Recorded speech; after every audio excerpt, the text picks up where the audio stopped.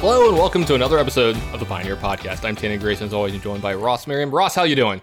I am doing great. We are recording this live on my Twitch channel, so we got a nice little audience here, and we've got a special episode planned with just the two of us going over Ikoria and each of our top 8 cards in Ikoria for Pioneer. So super excited to do this. Hope everything goes well. We basically just planned this over the last 24 hours. Yeah. Screw it, we're doing it live. Yeah. So hopefully it goes off without a hitch. I think I've got everything set up. I will say this. So, especially when the podcast started, and this is not an indictment anyway. This is not me complaining, but, I felt like myself and Brent did more of the heavy lifting. Like, Brent does all the heavy lifting behind the scenes. You had never done a podcast before, not really. You'd been like guest on some before. So, like, obviously, more of it fell onto my shoulders, which is fine. I was completely okay with that. For this show, Ross did like 90-something% of the work, if not a higher number. Ross busted his ass, did some stuff on OBS that I have no idea how to do, and it looks amazing. He would ask for my input. I'd be like, yeah, that looks good. I have no idea how to do any of that. So I'm glad that you did it because it got done. I was unbelievably busy the last 2 days. Plus, I haven't felt the best over the last few days, and I'm just starting to feel myself today. I was worried. There was like the tiny bit of anxiety. I think I talked to you about this, that I had actually contracted the virus. I figured it out. I somehow like injured myself in my like chest area or whatever. Like I was doing some lifting and stuff the other day. I think I just like kind of strained myself or like hurt a muscle or something there a little bit. Maybe Benny is just like using you as a treadmill while you're sleeping. There's a picture I actually put on the internet like yesterday or whatever. She woke me up super early in the morning to go out to the bathroom. And whenever that happens, if I try to go back to bed, I just go on the couch because I don't want to wake my wife up getting back in bed and stuff, right? So I went to sleep and fell asleep on the couch, and she came into the living room, and Benny was just sleeping on my chest while I was sleeping. And so there's a picture of like, of me doing that. Maybe that did do it, but I didn't have any of the other symptoms, so I was like not actually worried. But I'm not gonna lie, every time you like cough or sneeze or have a little bit, I coughed the other day, and I was like, oh fuck. Yeah, you're like, Rona, is that you? Like, is this my time? Kind of thing. And, but no, I'm feeling a lot better today. I have more energy. I'm like a lot freer on the movement and stuff too. So like, it made me believe that it was like an actual injury and not some form of sickness. You know what I mean? Yeah. So that was nice. About the show, I'm super excited about this today. We did our top 8s. I'm pretty excited about this. We have top 8s. We have most overrated card, most underrated card. Did you have a problem kind of narrowing it down to 8? I thought it would be easy, and then it proved to be a lot harder than I thought it would.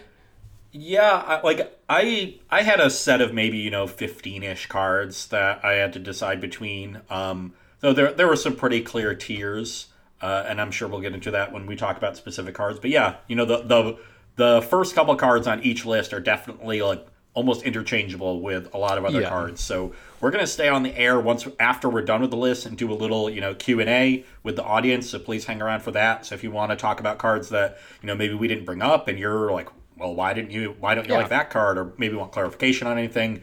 So please save a lot of your questions for the end, unless they specifically deal with the cards that we're talking about. And we can definitely field those at the time.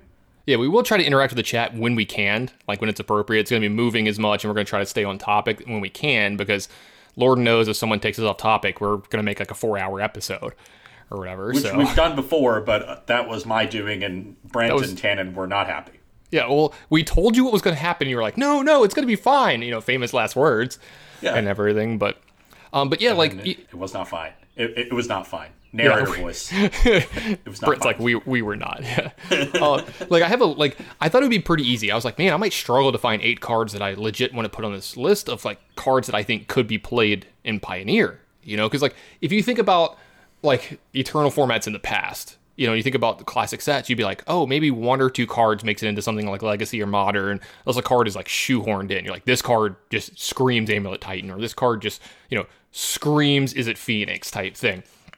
But with the way sets have been made the last 2 or 3 sets in a row, you're seeing Eternal formats get drastically changed with every one of these sets, because these cards are very, very powerful. Yeah, and certainly Pioneer is a different animal, right? It's less powerful relative to Modern and Legacy, so it's going to see more change. That said, Theros Beyond Death brought Thassa's Oracle, Underworld Breach, Uro, and Heliod, which are basically the 4 most successful decks in the last 3 months. Yeah. So completely reshaped the format. I don't think we're going to see that much impact from Ikoria, but that's a very high bar to clear. Yeah, I don't think there's an Uro in this set, right? Yeah. There's not an Oko in this set, and I'm starting to lump those cards together. I don't know if you see what's going on in like Standard, Modern, Legacy. Have you seen what's going on in Legacy? Everywhere. Like Legacy is mono blue soup now. If anybody doesn't know what that means, it's just like a blue deck with like your base blue, like your Force of Will deck. 5-color back to basics. That's what it. Yeah, because the classic 5-color back to basics archetype Tannen. Yeah, with the card that I hate the most in Magic right now, Astrolabe. It's creeping up to Sensei's Divining top levels, but it's not there yet. Honestly, I'm more annoyed by Astrolabe than Sensei's top. You didn't have to play against it as much. I played against top plenty. That was back when we played Legacy on the SCG Tour. Yeah, that card was egregious. Like, and I played Elves, and I'm still telling you I hate our Astrolabe more. Yeah, you generally had a decent matchup against that card, right? It wasn't great. It wasn't favorable, but it was a lot closer than people thought. As long as you knew how to approach it from the Elves side. Game 1 when you were Elves, you just went balls to the wall and tried to kill them, and if they had it, they had it, and you would lose. But the post-board games were very, very close, and you just needed to play very slow, pace your threats, and just grind them into a fine paste. Okay. And you could definitely do that, but it was still just incredibly. I cannot tell you how much I hate getting Craterhoof Behemoth Terminus. Oh, I can only imagine. 2 things real quick. So I played in the Legacy Grand Prix that went on in Atlanta towards the end of last year. I Force of Willed an Astrolabe in a game, and it won me a game. That is absurd. Like the just that sentence itself, like that thing happening, is just absurd. 2, someone in the chat kind of made this point. This is something that I'm sure you've heard of people mentioning this. There's a byproduct of the bad part of what Astrolabe's doing is you don't get to play Sweet Basics anymore. Yeah, you just have to play Snow Basics. That's my favorite part of putting deck. It's the only fun part of putting decks together. Putting paper decks together is really annoying. You got to go through your collection, figure out what you're missing. The only fun part is, what cool basics am I going to play? Let me play with my beta lands. Like, let me play with my 25-year-old basics, bro. Like, I own these there's a reason why I own $30 and $40 islands. Like, they're just an island. There's a reason I own those. You know what I mean? Like, there's a reason why I have these cards. I want to play them. Like, I love making the joke when, I remember you were sitting next to me once. I played some kid in one of the opens, and he was talking about, he's like, oh, you probably played before I was born. I was like, yeah, I definitely did. And then, like, I went and got an island in my deck. I'm like, this island's older than you are. Like, like... You played before most current Magic players were born, I would guess. True. Yeah, it's very, very high. I would assume it's probably over 50%, for sure. Yeah. Mm-hmm. All right. Very close. So I have this big list next to me, and we didn't have the stuff set up to bring the cards up, so we're not going to talk about too much in particular. But did you have like a decent bit of near misses on cards that made your list? Because I definitely have like 5 to 10 cards that I was trying to figure. Like my list has the 8 cards that I narrowed it down to, about 10 of them, and just numbers scribbled next to it. Like, no, this one's more like a 5. This one's more like an 8. That's exactly what mine is too. It's literally like a list of 20 cards, and then with numbers next to the 8 that I narrowed it down to. Yeah, exactly. So I made a Google Doc. Yeah, and it's like, it was hard to do this. So, there was never a science to this for me. It's just the ones that I felt were like the most impactful for Pioneer, like most likely to make decks. You know what I mean? Like, there's definitely a decent bit of cards in here, and we'll talk about it later, that like I think could impact some sideboards. You might see them show up. Things like that, but... Yeah, there's sort of multiple ways that a card can impact a format, right? It can be a singular build-around card that creates a new archetype, like, or a card that, like, really elevates an archetype, the way that Underworld Breach and Uro did. Mm-hmm. Or it can be, just a very good card that sees a bunch of play across a variety of archetypes, and that play can be both in main decks and in sideboards. And so now, we have some cards like we have some cards like that on this list. Yeah, and so we considered all of those potential ways that a card can impact the format, and weighed them all in.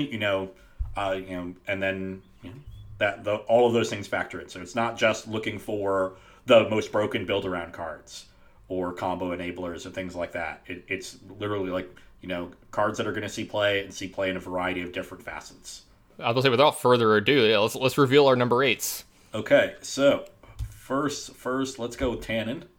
All right, hopefully this all works. Ketria Triome. So Tannen's cards are going to appear to the left of his list, and mine will appear to the right of mine. So basically, all my stuff will be at the top of your screen, all Tannen stuff at the bottom. Yeah, and yeah, right, exactly. Yeah, you would definitely be the top in this relationship for sure. Let's be real. No, anyway, but okay. So I'm gonna have Mythos of Nethroi. This does not represent the Mythos cycle. This is literally just that card. Mm-hmm. So well, because let's make that distinction. Your card is specifically Mythos here, and mine is the actual cycle of lands itself.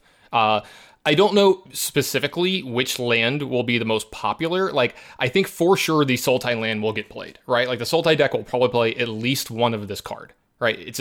I will say that it's very, very possible that your card and one of mine specifically make Abzan playable, or Abzan a deck that starts to show up again. The Abzan land plus Mythos of is it how do you pronounce Nethroi. it? Nethroi. Are very likely to be played in this format. So I'm a fan of these lands. I will say this: I do think that they are probably a little tiny bit too pushed for standard. Like, I think they're very, very good, especially with the way that standard works with check lands, like the castles. Just the regular tapped tri lands have been good historically in standard, like very good. If you remember the Pro Tour, like after they came out, that was the most impactful thing going on. Was was Abzan versus like Temur or versus Jeskai or whatever, Yeah. So I think Jeskai Fires upgrades. Yeah, I think Jeskai Fires is a deck that we're already seeing show up in Pioneer and do very impressive things because it's very powerful. And now you actually have better mana in this deck. You have that deck. You have Niv Mizzet. Usually plays a couple copies of tri lands. You'll definitely be interested in some of these. Corey actually today on Versus Live was playing a couple of this one, the Ketria Triome in Lotus Breach.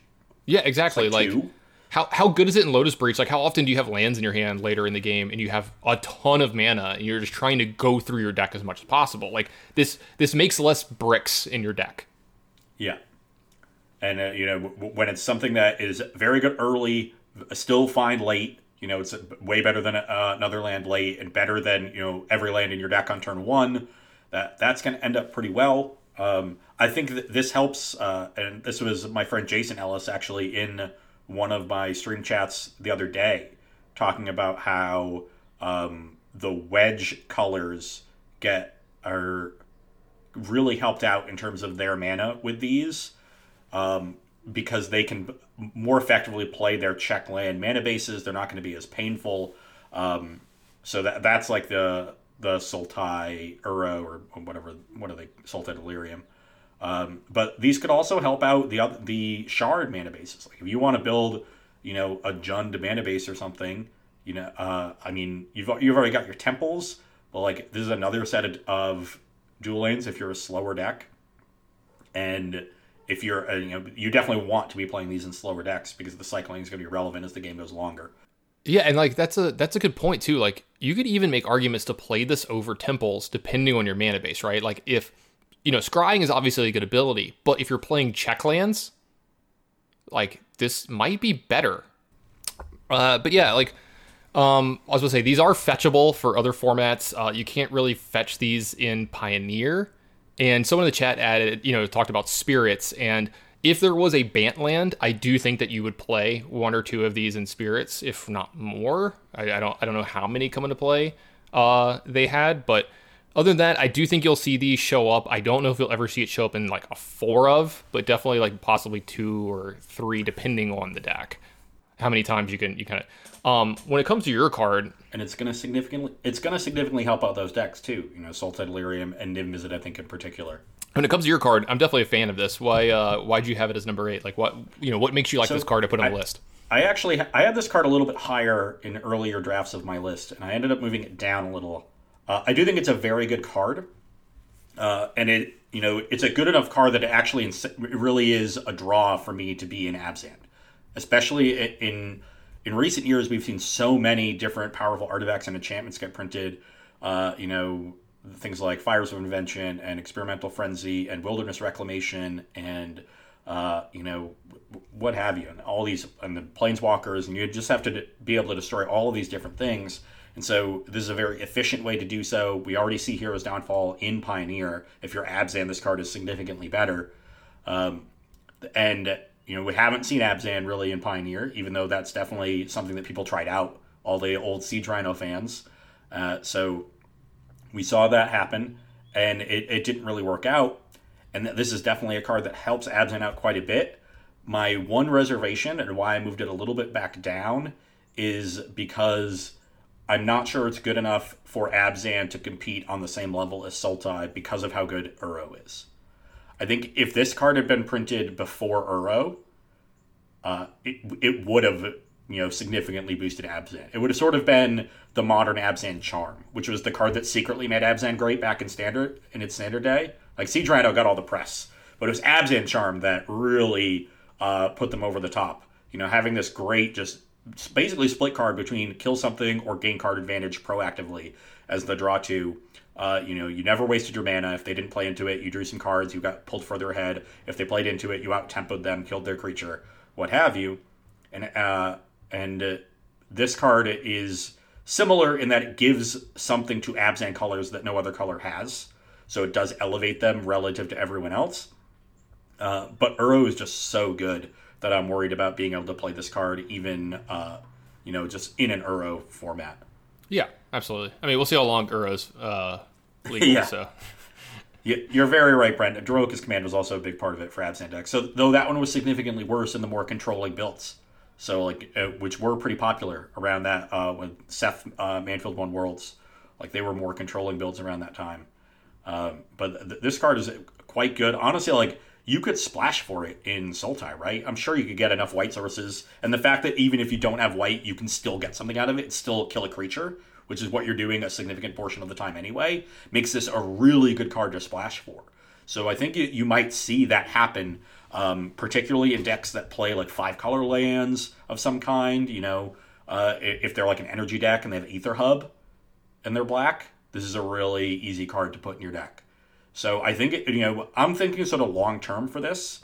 I'm not sure if it's going to be, enough to push Abzan over the top right now, but over the next 2, 3, 4, 5 years in Pioneer, as things change and new cards come and go, this is a card that is going to see play because it's just too powerful not to, and too easy to fit into your deck. Absolutely. Because it's not it is green, white, black, destroy an online permanent, but it's not. It has a higher floor than that. Mm-hmm. Because you're never going to be unable to cast it as long as you have a good number of black sources. Yep. Very good arguments. Okay. So that's it for number 8. So we move on to number 7 for Tannen, and we see Luminous Broodmoth. And for me, we see Wilt. Probably not a card a lot of people were expecting to see in these lists. Yeah, absolutely. I touch on this at some point in time. This was definitely on my list of cards to look into, but I think that Luminous Broodmoth is one of the cards that I would definitely add to a list like this, because I think that it's very high variance, right? This card is either going to be a Shining Star in some deck, either as a one-of bullet target for some kind of deck, or it's going to spawn its own archetype. We saw you on Versus play a Rakdos, or what's it called? A red, white, black, a Mardu deck with this card, and you did some disgusting stuff with this Luminous Broodmoth. I think this card is certainly one of the most impressive cards Corey and I saw over the course of our standard exploration. So it checks off one of the boxes that we have in Pioneer. When you're spending 4 mana on something in Pioneer, it needs to have a very large effect on the game or win the game. When I think of 4 mana, I'm thinking certain Gideons in certain decks. I'm thinking of Inverter, things like that. That's generally around the time, turn 4 or 5 that Breach is going to be going off. That kind of stuff. And when you play this card, it's very likely that your opponent is dead. If you get to untap with it, they are almost assuredly dead if you have a decent enough draw out of your deck. The things that this card does are not fair, right? This is not a card that was designed to be fair in any way. There are infinite combos with it, though I do think unless you find an infinite combo that is actually good without the card Luminous Broodmoth, meaning those cards are good enough to play on their own, I don't think you're going to see a lot of that going on. You're just going to see people getting a ton of value out of this card and enough to kind of push the game over, because a lot of times you don't need to go infinite, right? You don't need to be able to do 100 damage. You don't need to be able to like draw your deck or whatever. You just need to be able to finish them off, right? And kind of thing. So I think this card is a big part of what that's going to happen. So what's the Broodmoth combo? There's a bunch of really bad ones, like Solemnity and what's the Mog Fanatic called? Fanatical Firebrand? Yeah. Solemnity, Broodmoth is like sort of the combo. How you kill them is there's a lot of different ways to do it from there. But I've been impressed by this card in Standard. I actually tried it out today in Pioneer and just didn't draw it during our match, so that match did not go so well. But what I want to say about this card is that I think it's pretty easy to just compare it to Nightmare Shepherd, which was a flop after some early hype, and this card is significantly better than that.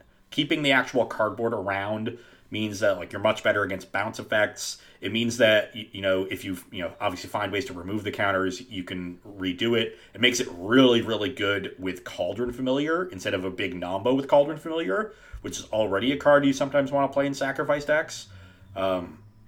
So there's this ability, while it looks very similar, I think is significantly better. And then obviously you get to keep the full power and toughness around. You get flying. So sometimes you can just like sacrifice a bunch of creatures. Suddenly they all have flying and get in a big attack with it. In addition to the normal things that Nightmare Shepherd did, which was like protect your battlefield from sweepers, and just, generally make removal ineffective as long as they, can't kill the creature itself. 4 toughness means it survives, Wild Slash, Lightning Strike. It can survive Fatal Push quite easily. So I'm a fan of this card. This is one of my near misses. I almost had it on my list, and I would be very happy to see it in Pioneer. I think the thing that's possibly holding it back is it's a white card. So the joke about white and Pioneer. I mean, we had mono white actually be the best deck for a while, and now that deck has pretty much fallen off of a cliff. Like I have barely seen it recently. Like it went the way of almost every deck in Pioneer that was the best deck. Everyone was like, I am going to beat that deck. And they found ways to do it. I am excited, though, that it's in white because maybe it gives white another identity besides the mono white deck in Pioneer, and maybe spawns off like, we haven't seen, Abzan. We haven't seen Jeskai. We haven't seen white in other decks, and Mardu and stuff like that. So, every now and then, we see it. Like people want to play Siege Rhino, they're going to play Siege Rhino, but that deck just disappeared over the last month or two after the first couple, whatever. So definitely super excited to see this. I wonder if anyone's going to try it in like a Bant Shell or anything like that with some of like the escape creatures, because it does trigger for the escape creatures, right? Yeah. Chat's talking about that right now. I mean, you're right that when it comes back, it still gets sacrificed, but you get multiple triggers though. Yeah, when you cast the card normally, you get two triggers of it. Yeah. So I actually kind of want to try Luminous Broodmoth with like Kroxa. You can play it with Stitcher Supplier in a sacrifice deck to get escape cards, Woe Strider as a sack outlet and an escape card. You can do a lot of cool stuff with this.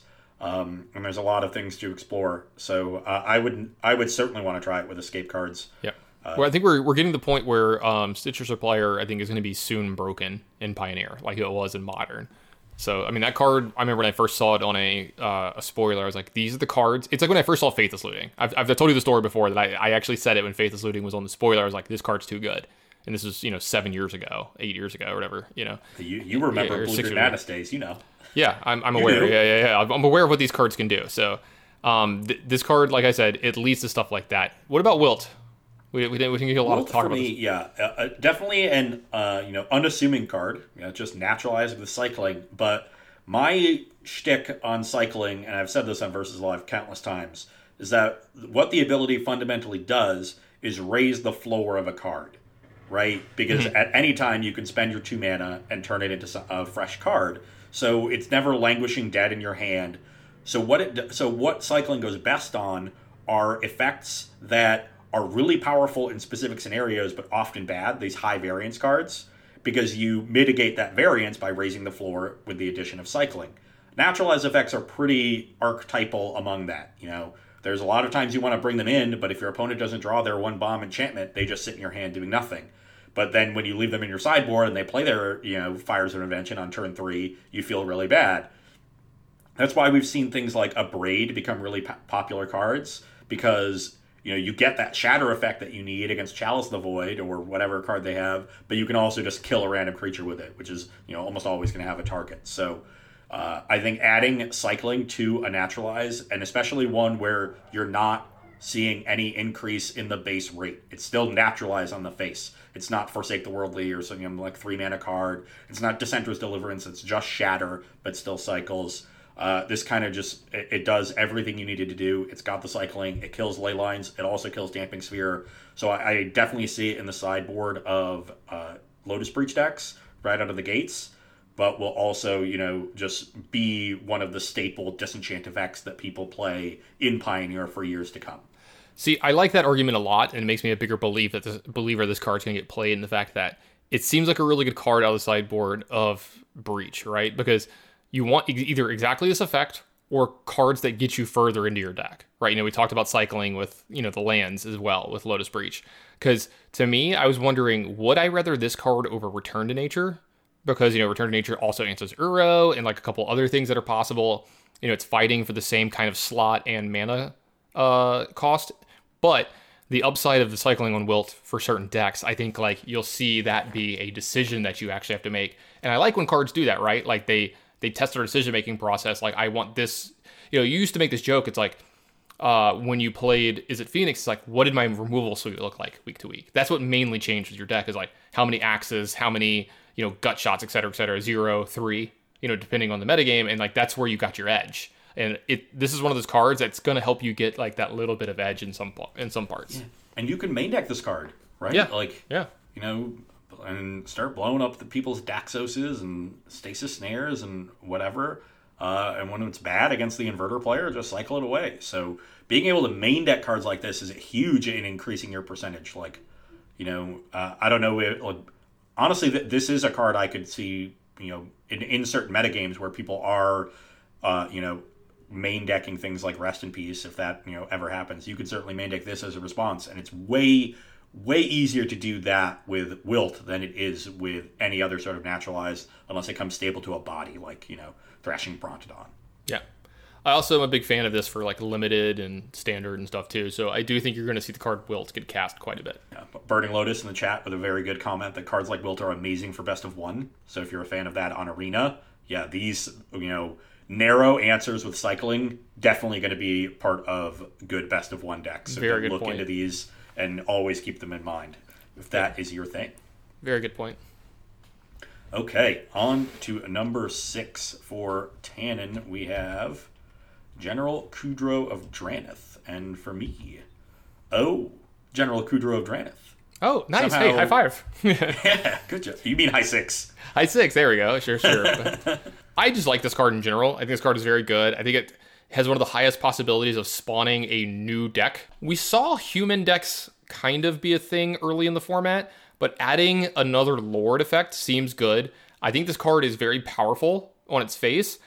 I heard a good story today. So the extra text on the card of entering the battlefield, exiling a card from your opponent's graveyard, when they built this card, like when they were, building the card in Wizards, like internally, Faithless Looting was still legal in Modern. And that's actually why it got this text, was to be able to help fight like Faithless Looting and stuff like that in Modern.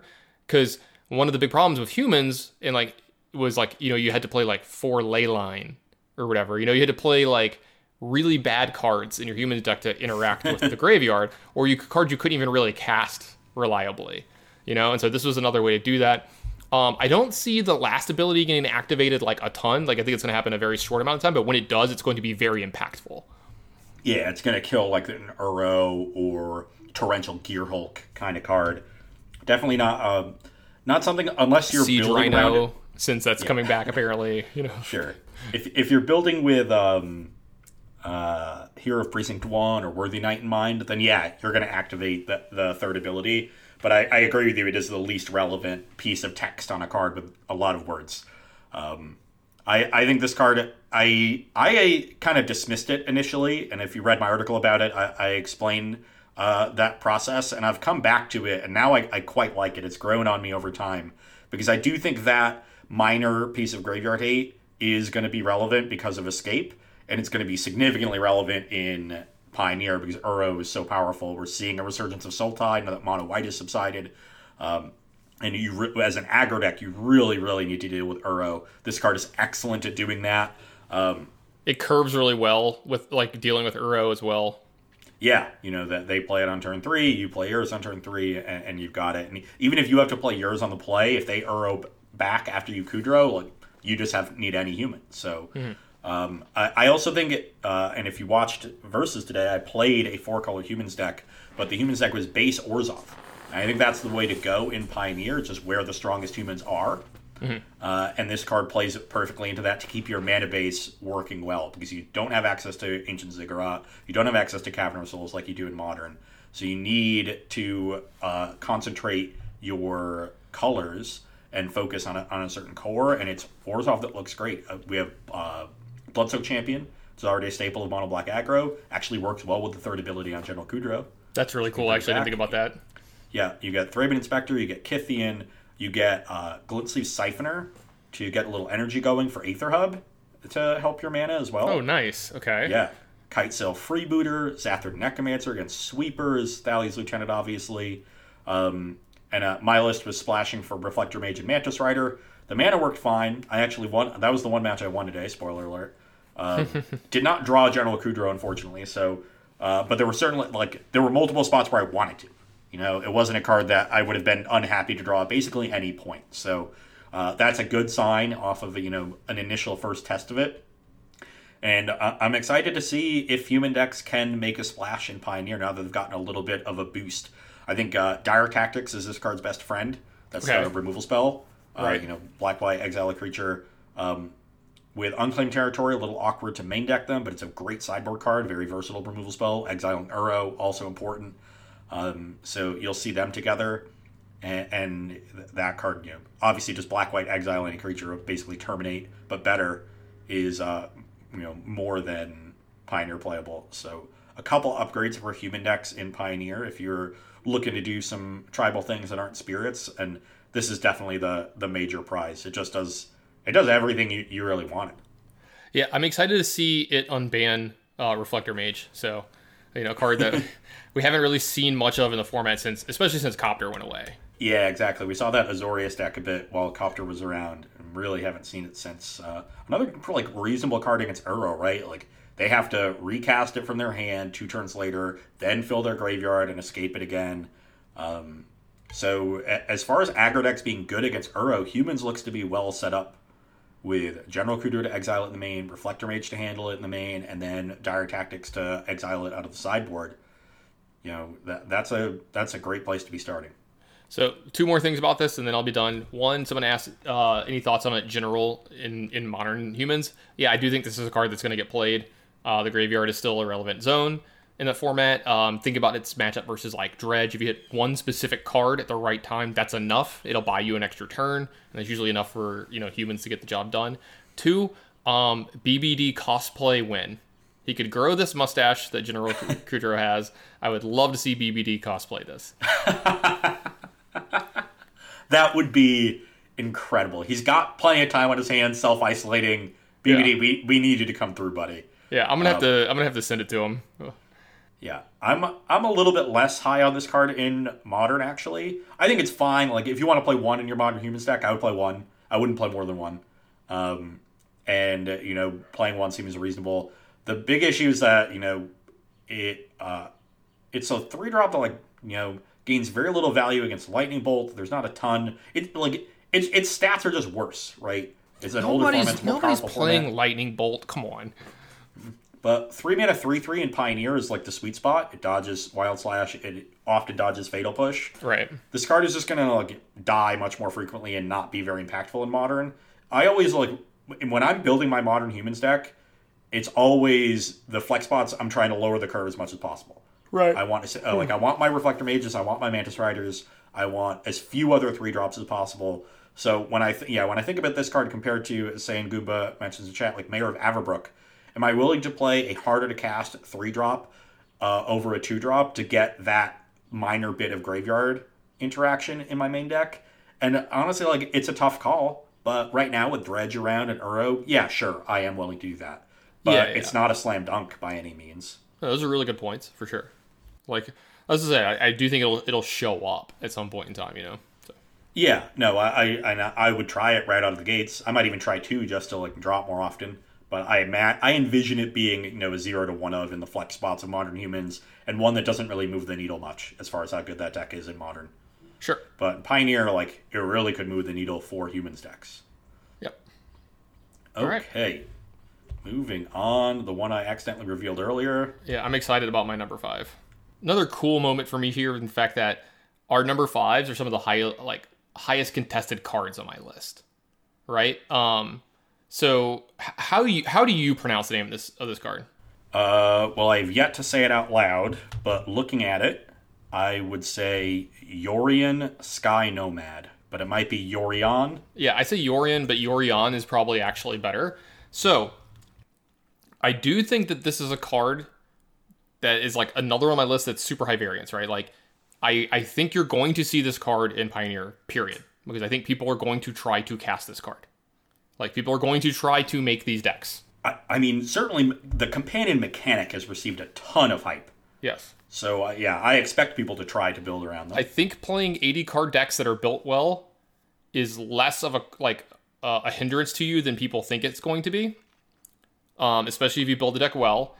Especially with the ability of, blinking your non-land permanents and putting them back into play, that lends you to play things that draw cards when they come into play or gain value when they come into play. So your deck is going to feel smaller than normal anyway. You're going to have a lot of very similar draws when you're playing a lot of cards like Satyr Wayfinder, because I'm assuming you're going to be playing this in Bant of some kind, Omen of the Sea, cards like that stick around, and then when you blink them, you get some kind of extra value out of it. That's the best way to put it. This is a card that you can actually just have in a deck as well, if you have a deck that wants this kind of effect, but you cannot, you don't want to do the companion starting thing. 5 mana for a 4/5 flyer that gets this much value when you cast it. This is a playable Magic card, period, right?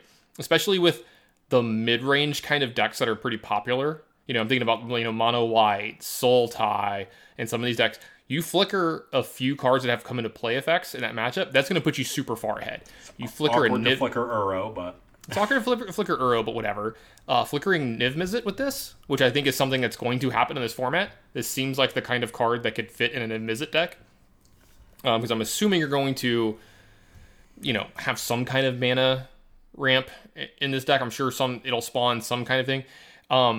It really makes me want to play. I really wish we had, what is the name of the blue-green 2-drop? It's a lot like Growth Spiral, but it's the creature. It's the little snake.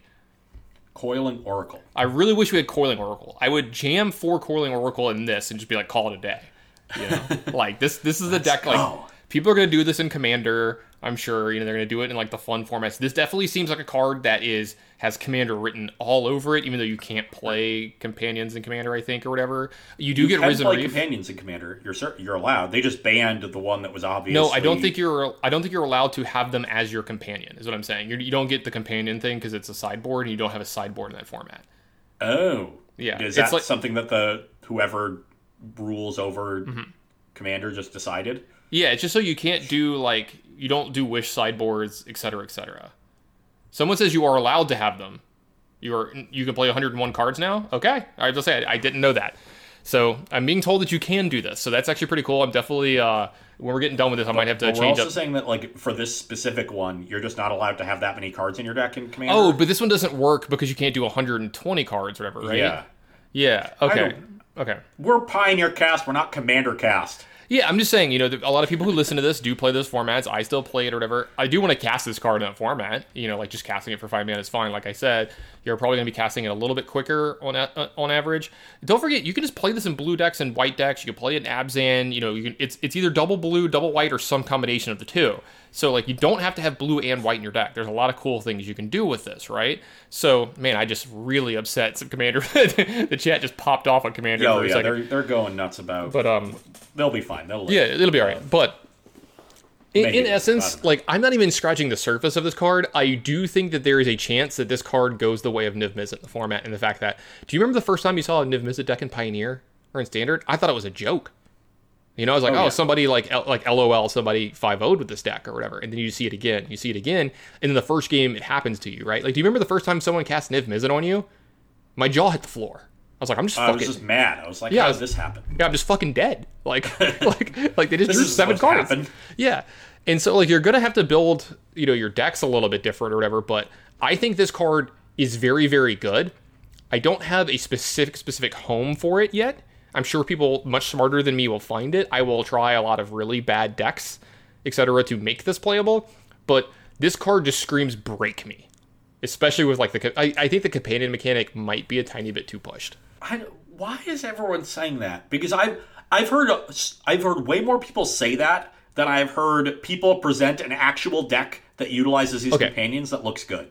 Maybe I'm like kind of wrong and being hyperbolic about it. It's something that I don't like. You're not unique. Like I've heard this from. There was an entire article from it by Sam Black on SCG. I think it stems from like I don't want Commander in my standard game. I don't want Commander in my Pioneer game. That's separate from power level like things. I agree with that. Like I don't like the companion mechanic. There's two things I dislike about Commander, right? One, I don't like politics in games of Magic. Two, I don't like commanders. So like that's like yeah, it's pretty funny. I don't like I love 100 card singleton decks. I love like Canadian Highlander is literally like my ideal format. You know what I mean? Like I just love playing with like a giant deck, you get a free mulligan and the games generally don't feel the same. Like you have your broken ones that are just like, they have like some tutors and like they do the same thing every game. But you're like, "Oh, I drew this quarter of my deck or this quarter of my deck." And like it's going to be cool. You're going to know anyway if someone has this as their companion because they have to reveal it at the beginning of the game. I think that's the way.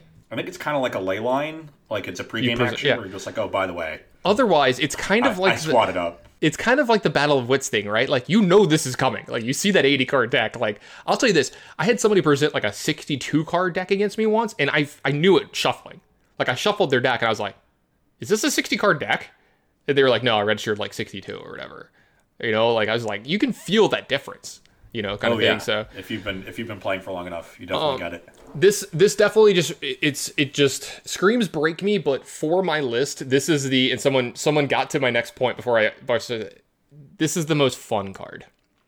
I think like I'm super excited to cast this card. So I'm also super excited to cast another card, and that is Sea Dasher Octopus.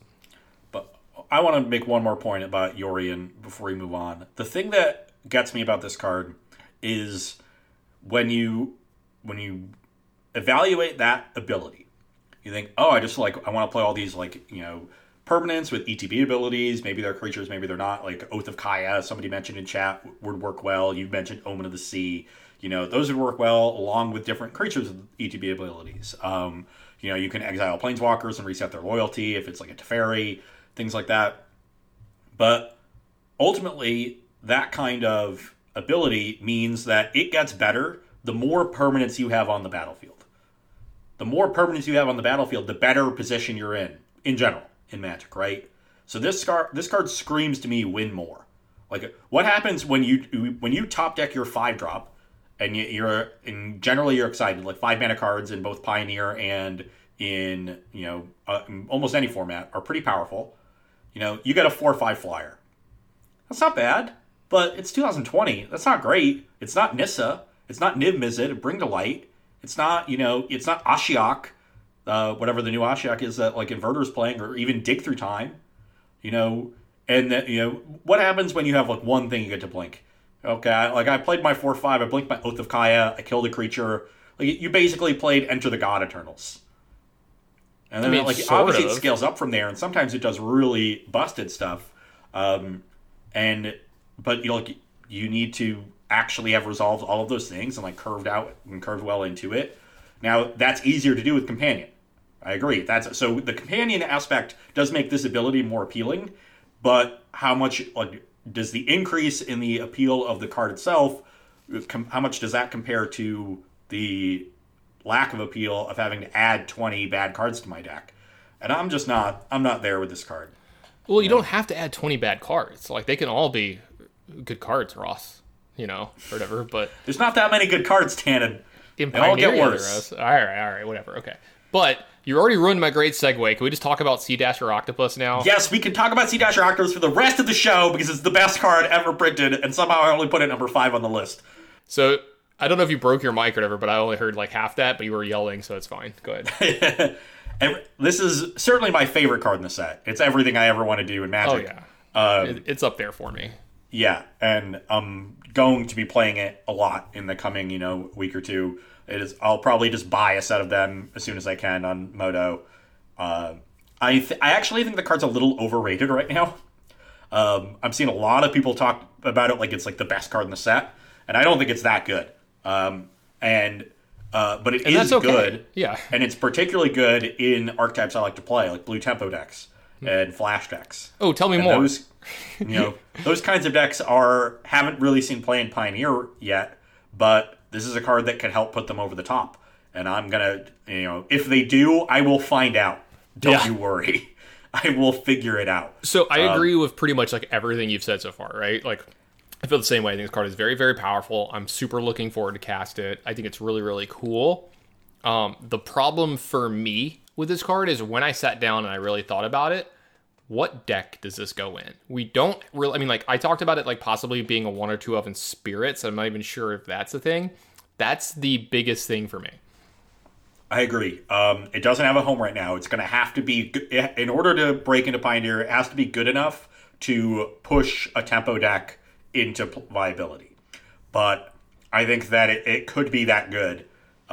In particular, with Curious Obsession, so you're consistently finding that card draw engine. I think it is, just very good with cheap flyers. There are several of them in Pioneer. It's sweet on Brineborn Cutthroat because the card keeps getting bigger, even though it doesn't get evasion. It's unbelievably good with Brazen Borrower. I'm a little bit worried about playing a tempo deck in Pioneer because of the potential matchup against Spirits, where they're also a tempo deck, but they just have better creatures and, eventually outpace you in combat. So I'd be worried about the Spirits matchup playing a tempo deck, but I would like my Inverter matchup playing a tempo deck. I would like my Sultai matchup playing a tempo deck, especially with Dive Down for Abrupt Decay. So if that's what the metagame is going to look like, yeah, I would like myself playing blue decks. Mono black aggro might be tough, you can figure out how to navigate it, but this card pairs so well with so many cards that exist in Pioneer. Mono blue aggro or tempo was already a good deck in a standard environment. It now has significant upgrades from the other cards available outside of its specific standard environment, whether it's Brazen Borrower, Sea Dasher Octopus, better counter spells. Though I've been brewing some lists, and the one awkward thing is that you want to really focus on either playing Spirits or Wizards, or not Pirates or Wizards, so that you get to play either Lookouts, Dispersal, or Wizard's Retort as a generic 2-mana counterspell. And I just don't want to play more of those Pirates and Wizards. Like, I have lists that don't play Brineborn Cutthroat. I have lists that don't play, Spectral Sailor. You instead want to play, like, Mausoleum Wanderer. There was a list a couple months ago that I've, framed and put on my wall because it was so cool, of a mono blue tempo deck that was Spirits based. So it played Spectral Sailor, Mausoleum Wanderer, Rattle Chains, and might be time to revisit Supreme Phantom. And that card would be that shell would be sweet with Sea Dasher Octopus and Curious Obsession. It had Obsession, obviously, but you don't. And there's no 2-mana Spirit counterspell. So, you definitely have to build around this card, but it is very, very powerful because being able to flash in your Curious Obsession and then untap to protect, and you flash it in after they've tapped out, is incredible. You don't have to attack with it, so you don't have to worry about that with the Obsession. You got all of your mana untapped. You can probably have 2 protection spells at that point in case they have 2 removal spells. And we've seen what happens when these cards start getting out of control. They snowball very quickly. This is one that will do that, and even just you get to even upgrade a 1/1 into a 2/2 flyer. And start applying a little bit more pressure, which helps against these combo kills, helps against Walking Ballista. It's going to be mono blue tempo to start, and then we'll see how it goes from there. You definitely want to pair it with lots of evasive creatures and lots of flash creatures because you want to take advantage of those 2 things, and that's where mono blue tempo comes in. I'm going to say one more thing while you're pulling up the next cards. I am excited to see Mutate in Pioneer because this is probably one of the only ones that's going to make it. Yeah. And that's a little unfortunate because one of the things I like about Sea Dasher Octopus in Standard is that it is a instant speed, cheap mutate to get powerful mutate triggers at a reduced cost. So I've been loving playing it in Standard with Dirgebat. So you can flash in Dirgebat on their end step on turn 4, untap, pay 2, kill a creature or planeswalker, attack them for 3, draw a card, and have 3 mana up for a counterspell. I think that pattern is really good in Standard. Dirgebat not quite there for Pioneer. Yeah. But so this card is much more like just Curious Obsession straight up in Pioneer, where it does even more in Standard. Yeah, absolutely. Okay, we are halfway through, Tannen. How are you feeling? We're only like 45 minutes in. Closing the door and wearing a hat was a bad idea. I need a fan or something in here. I should probably just open my door. But it'll be okay. That's why I have the beer here. It helps cool me down. Yeah. Well, I've already finished my drink, so going too fast. I drink like a man. Too fast, Tannen. Yeah, I know. We're gonna have to slow it down. We'll be on here for 3 hours. It'll be fine. Yeah. What's my number 4? I don't remember. Your number 4 was my number 8, Mythos of Nethroi, and then mine here is the Ozolith. So, however the hell you want to pronounce that. Yeah, we talked about this card a little bit, so I'm just going to say one or two things. I have it a little higher than you do because a removal spell getting printed to replace removal spells that are already in the format is not something that commonly happens. So the card has to be very powerful, and obviously this card is very, very powerful. I do have this card a little higher on my list than you do because I do think this is a card that is going to get played no matter what. Like, right? We could be wrong about a lot of the cards that were lower than this or higher than this, whatever you want to say on the list. It could make a deck, it could not, it could show up, it could not. Also, this card might spawn new decks. Like, it might make Abzan playable. You don't have to play Assassin's Trophy if you don't want to. Cards like that and stuff now. Or if you want to just, play black-white, splash green a little bit, or play black-green, splash white a little bit, or you want to make Sultai 4 colors if you could somehow make that mana base work, kind of thing. I just think this is a card that we're going to see a good bit of in Pioneer. And I don't know if we'll see it as like a 4 of ever, but you'll definitely see it as like a solid 2 of in a lot of decks, maybe 3, just because it answers so many things. And traditionally, Pioneer has just been playing to the board. Almost every single deck, every single deck that's been the best deck at the format just plays to the board. And this card has answered everything that has been good in this format. So yeah, even against like Inverter, which is probably the least play to the board among Pioneer's top decks, you're still killing their Jace. After you Thoughtseize and stop their combo, or you're killing Inverter if they're trying to go that route. So, I agree. It's a really, really powerful card, and I expressed my reservations earlier because of Uro. But if Abzan when Abzan becomes a thing in this format, Mythos of Nethroi is going to be a part of it, and that's a very powerful statement to make about a card. Yeah, absolutely. Okay, my number 4, the Ozolith. Ozolith. I don't know. I'm going to say Ozolith because it's probably like Manolith. It's Ozolith. Yeah, it even is ITH. I thought it was just all O's. So the Ozolith. This card, it obviously, it's one of the, in a set full of strange cards, this might be the strangest. Yeah, it's really weird and very specific. Yeah, but it, synergizes really, really well with a lot of cards that exist in Pioneer, most notably Hardened Scales. And those kinds of decks. So we played Dom Harvey's updated scales, or one of his many updated scales lists from his recent article. It looked really impressive. Yeah, and it looked really, really good. Granted, this card was not a huge part of why the deck was impressive, but where I see this card playing well in Hardened Scales is it gives you a lot of resilience to removal. Which had generally been a problem with that deck. Yeah. Yes, exactly. And, if you landed this early, then every time they're killing your creatures that have counters on them, you're loading up and making another big threat. And you're able to sequence your threats in a way that maybe they have to use removal on something they otherwise wouldn't have, and you maintain a lot of value. It is a very poor top deck, obviously. It sort of reminds me of Shaper's Sanctuary. Okay. Like for specific decks. It reminds me of Hardened Scales itself. You want it in your opening hand. You don't want to draw it late in the game. Yeah. Yeah. But if you have sacrifice outlets, then you can start doing really cool stuff with it.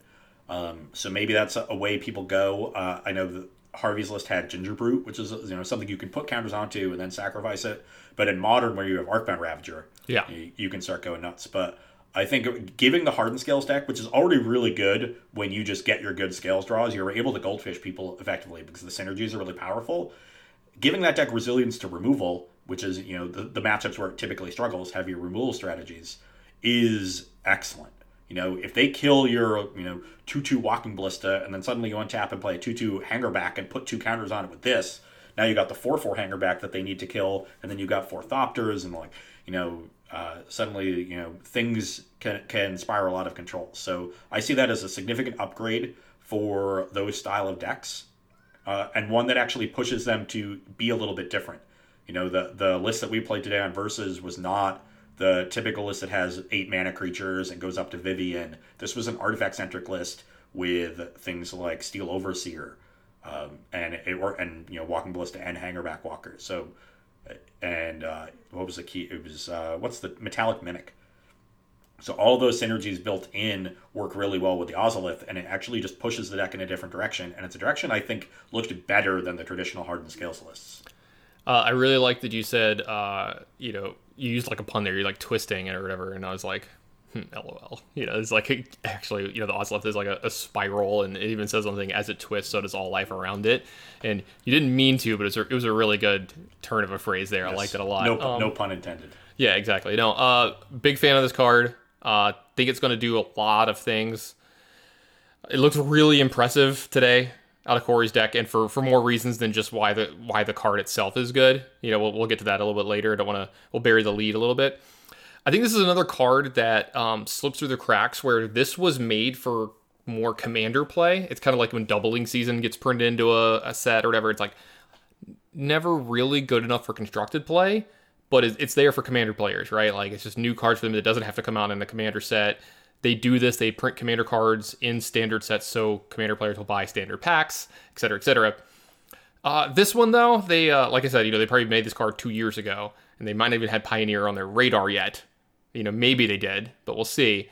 So this was a good hit. Like this is definitely a chase rare for the set. I think it's good. I think it's gonna be great. You're gonna see it somewhere, and if it doesn't work out in Pioneer, you can trade it to your commander buddies, for some other card or something. Sure. So. I expect this card to work out. I mean, these kinds of effects usually cost significantly more mana and end up being really awkward as a result. Being able to cast this on turn 1 in a deck that doesn't have as many other 1-drops, you play this or Hardened Scales on turn 1, and you start going from there, looks quite good. Definitely excited about this. Top 3, we're getting down to it. On Tannen's side, we've got Heartless Act, and on my side, we have Heartless Act. So we agree twice. We have 6 and 3, somehow both the same, but different cards in between. Good job, Ross. You were smart exactly twice during this list. So Heartless Act, I think, is just going to be one of the most ubiquitous cards out of this set. And one of the big reasons that I like it so much is you don't have to be playing Abzan, like a Mythos, to get the most usage out of this card. You just have to have black mana in your deck.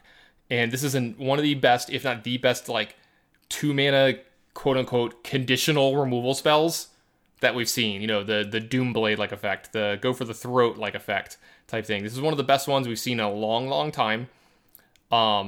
The second mode of removing 3 counters is actually still relevant. Like we just talked about how good Hardened Scales was. Dom Harvey just won a PTQ with it recently. Y'all played it today. We think it's going to be a player in Pioneer going forward. So in a deck that has creatures with counters on it, this card is still not dead, right? And I think this is going to be one of the cards that actually could make Mythos of Nethroi move down on my list. And it was one of the thoughts that I had is maybe it just doesn't see as much play because this card is just going to get played instead because it's 2 mana, answer everything, and it's good. We'll answer every creature. Sorry, but yeah. But like I said earlier, with Mythos of Nethroi, you've got to answer non-creature permanents pretty often in, sure. Or at least you're incentivized to do so in Pioneer. But 2 mana removal is our bread and butter, and this one is better than Doomblade, better than Go for the Throat. Whatever you want to, whichever one exists in Pioneer. Is Go for the Throat even legal in Pioneer? Did they reprint that? I don't even know. Think it is. I think it was in the Mirrodin set, but yeah. But whatever mono black aggro has been playing, Grasp of Darkness, whatever nonsense, this card is significantly better. Yeah.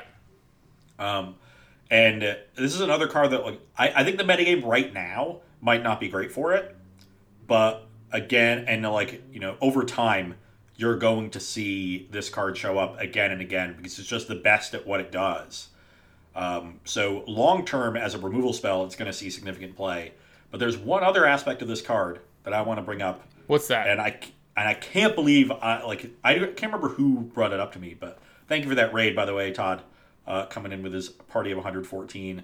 He and Ryan both raiding here. They were doing their own little set review for Ikoria. So people who are really gung-ho about this set, you can keep going. We're getting to the end of our list. We're very Pioneer focused, so that's what we're talking about with our top 8 lists. Love you too, Todd. And we got a Hey, follow Todd. from Callie Panderson too. Oh, just the whole family. Yeah, The whole Anderson clan. I like it.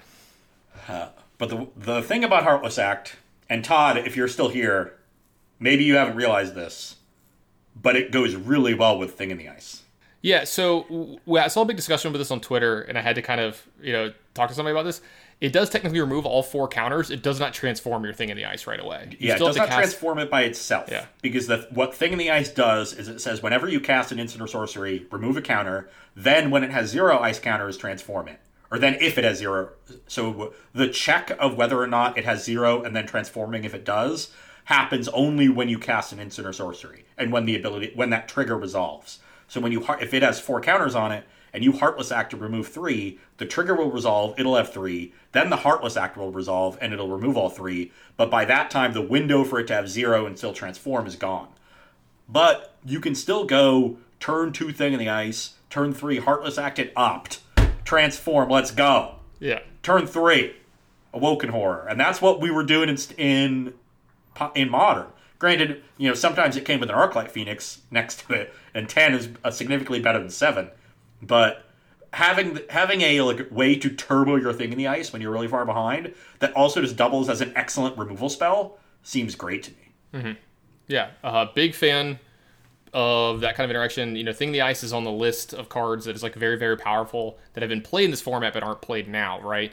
It's up there with Reflector Mage, we were talking about earlier. Maybe this is a card that quote unquote unbans Thing in the Ice. Yeah. So and the issue with Thing in the Ice has always been in Pioneer, there's just not a high enough density of cheap spells to want to transform it.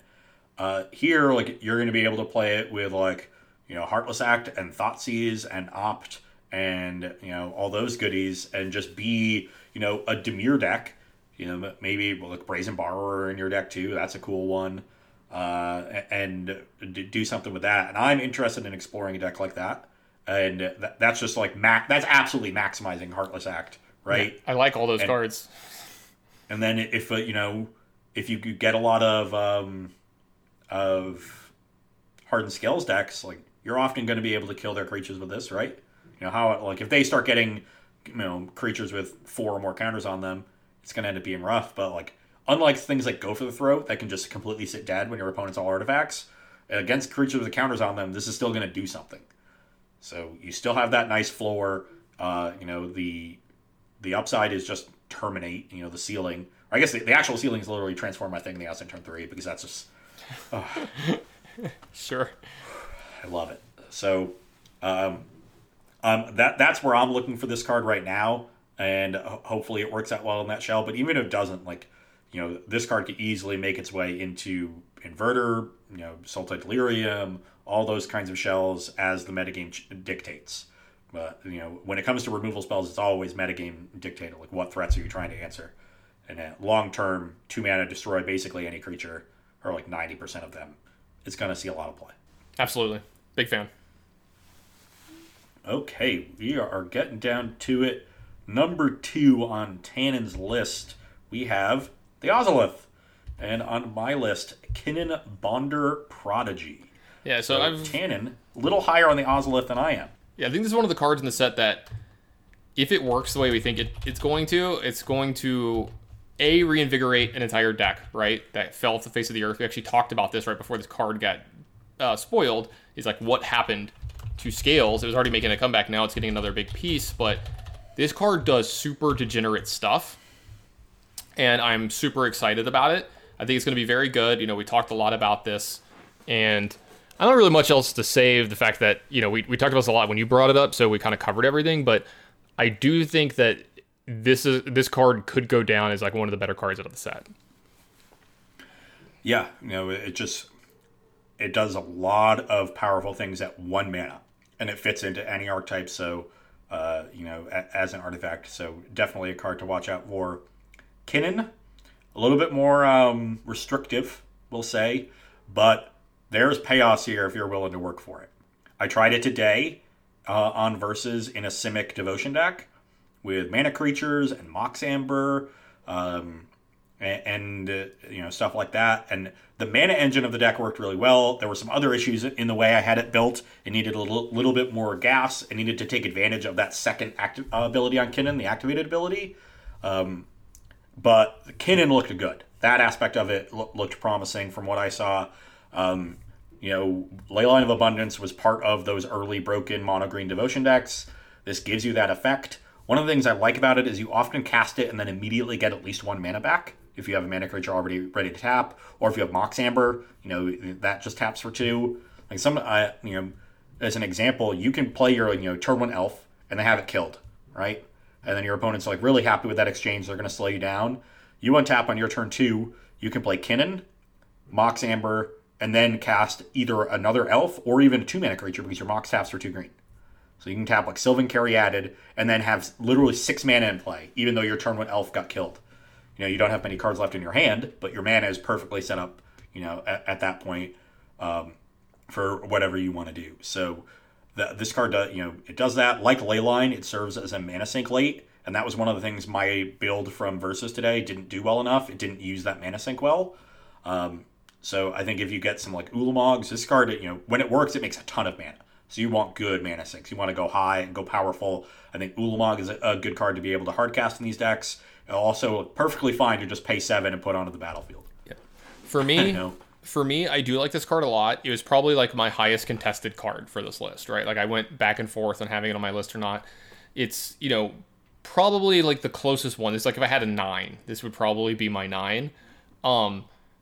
I love cards like this, and I hate cards like this. I think it leads to bad deck building a lot of the times when you play cards like this. You're going to have a lot of games where you cast this, you make a bunch of mana, and you don't actually do anything.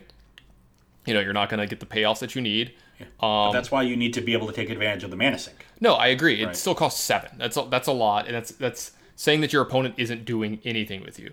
Other problems that I have with this card is it dies to every removal spell in the format. The old dies to Doomblade joke, like whatever. But it does die to every removal spell in the format. And, like, I'm just...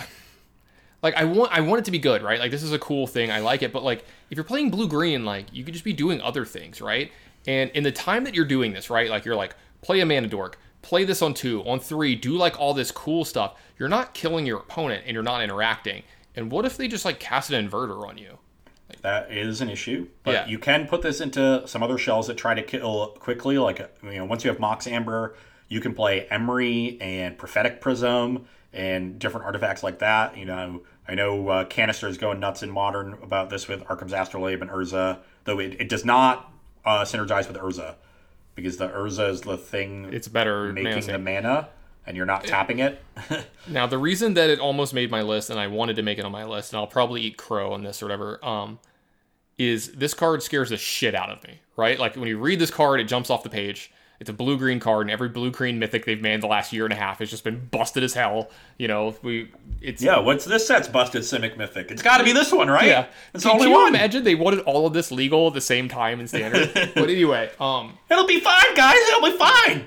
Yeah, this card I think does have the opportunity to be very, very good. I think it's another card that's going to be good in Commander. You're going to see it a lot in that kind of format.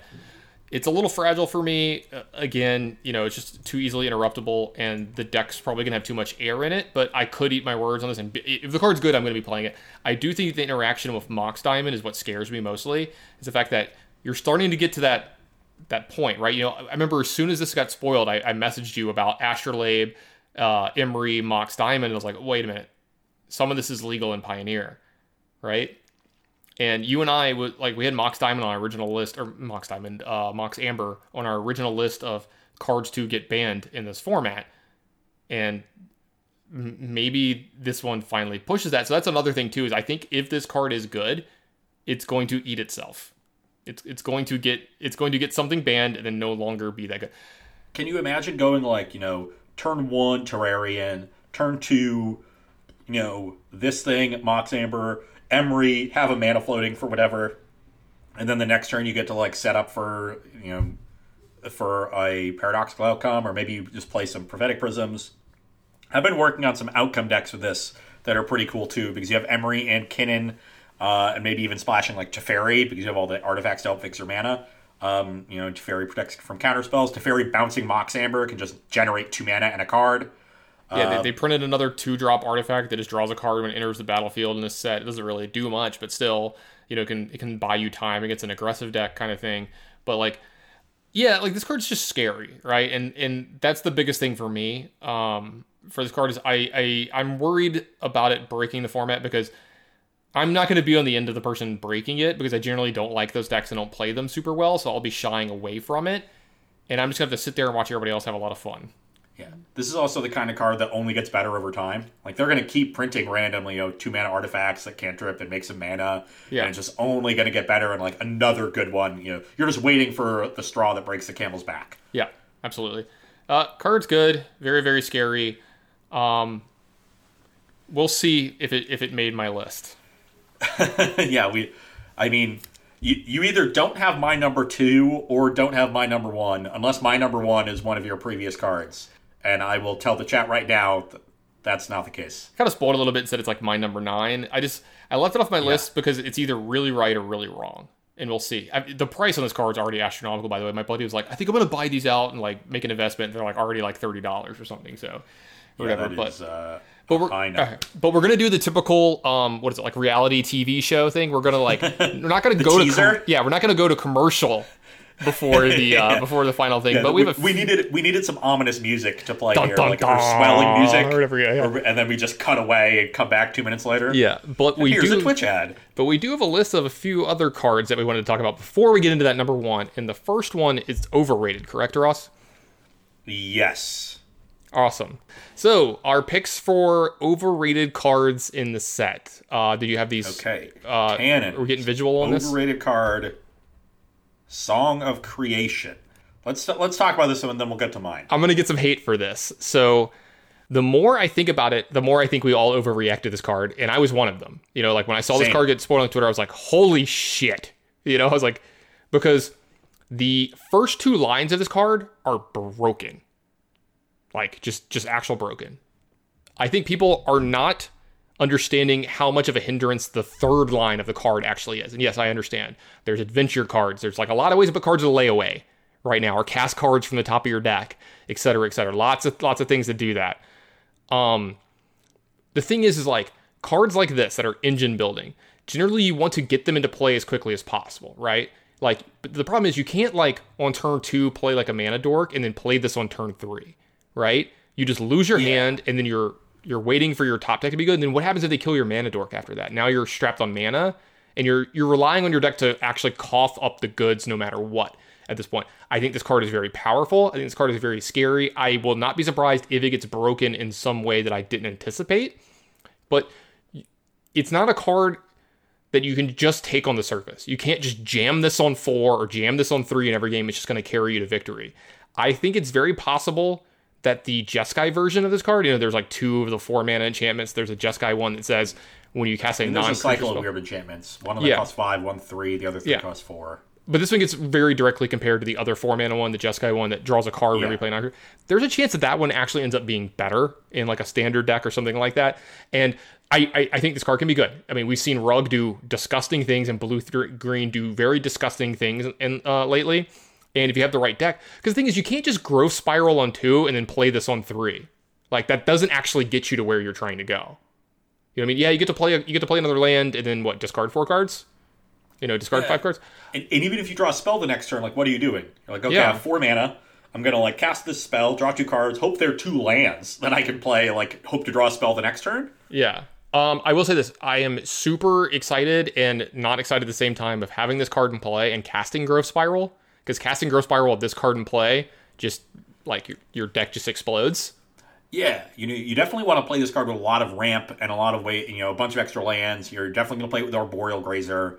But like, I have Goldfish decks with it to try to see like how the engine works and see if I can figure out exactly like what's missing and what pieces you need. And it all is just really finicky because you need a lot of mana in play. Because even if you land this, discard, and say have like 2 adventures in your exile zone or adventure zone, what have you, ready to go off for the next turn, like if you don't have a bunch of mana, you're not going to be able to utilize the cards. Like, you're not actually drawing 2 cards. What you're actually doing is, like, getting Chandra's ability, where you're, like, exile a card, and you can cast it that turn. Like, and you're casting a worse light up the stage. Yeah, like, this card wants you to have cards in your hand when you, like, after you cast it, and, like, you can't unless you already have a ton of lands to play, and at that point, you probably should have won anyway. Like, I could see this maybe, like, making it into some weird combo deck or whatever, but, like, the way the card works, like, the first 2 abilities don't synergize with the third ability in any way. They are directly fighting with each other. And I've seen builds with, like, 0 mana spells, like Cheerios, with this kind of card. And, like, sure, if that like, maybe that's a tier 2 deck now, but you're still playing a deck with, like, 16 bricks in it, hoping to rip Song of Creation, and then crossing your fingers your opponent isn't playing Narset. Because if they put Narset in their deck, how are you winning? You are fucking dead. Or they just kill this thing. Like, what if they just wilt it? That's the other thing, too. They're like, all right, trigger on the stack. They're like, yeah, I discard your hand, pow. It's like, kill your shit. Like, yeah. You know, if you try to pass the turn with the Adventures in the Exile, they just untap and go like, okay, like, you know, Gembraze or Thrashing Brought to Dawn. Now, again, we're going to be wrong just as much as we're going to be right on this list, right? But this card, to me, the artwork's amazing. The card is really cool. I can't wait to play it in some form of Magic. I really want to cast this card. I think this card is probably absurd and limited if you can cast it reliably, but I am not a believer yet. I keep thinking this, though. Like, half the cards in this list, I'm just like, yeah, just another card's busted with Astrolabe. But anyway.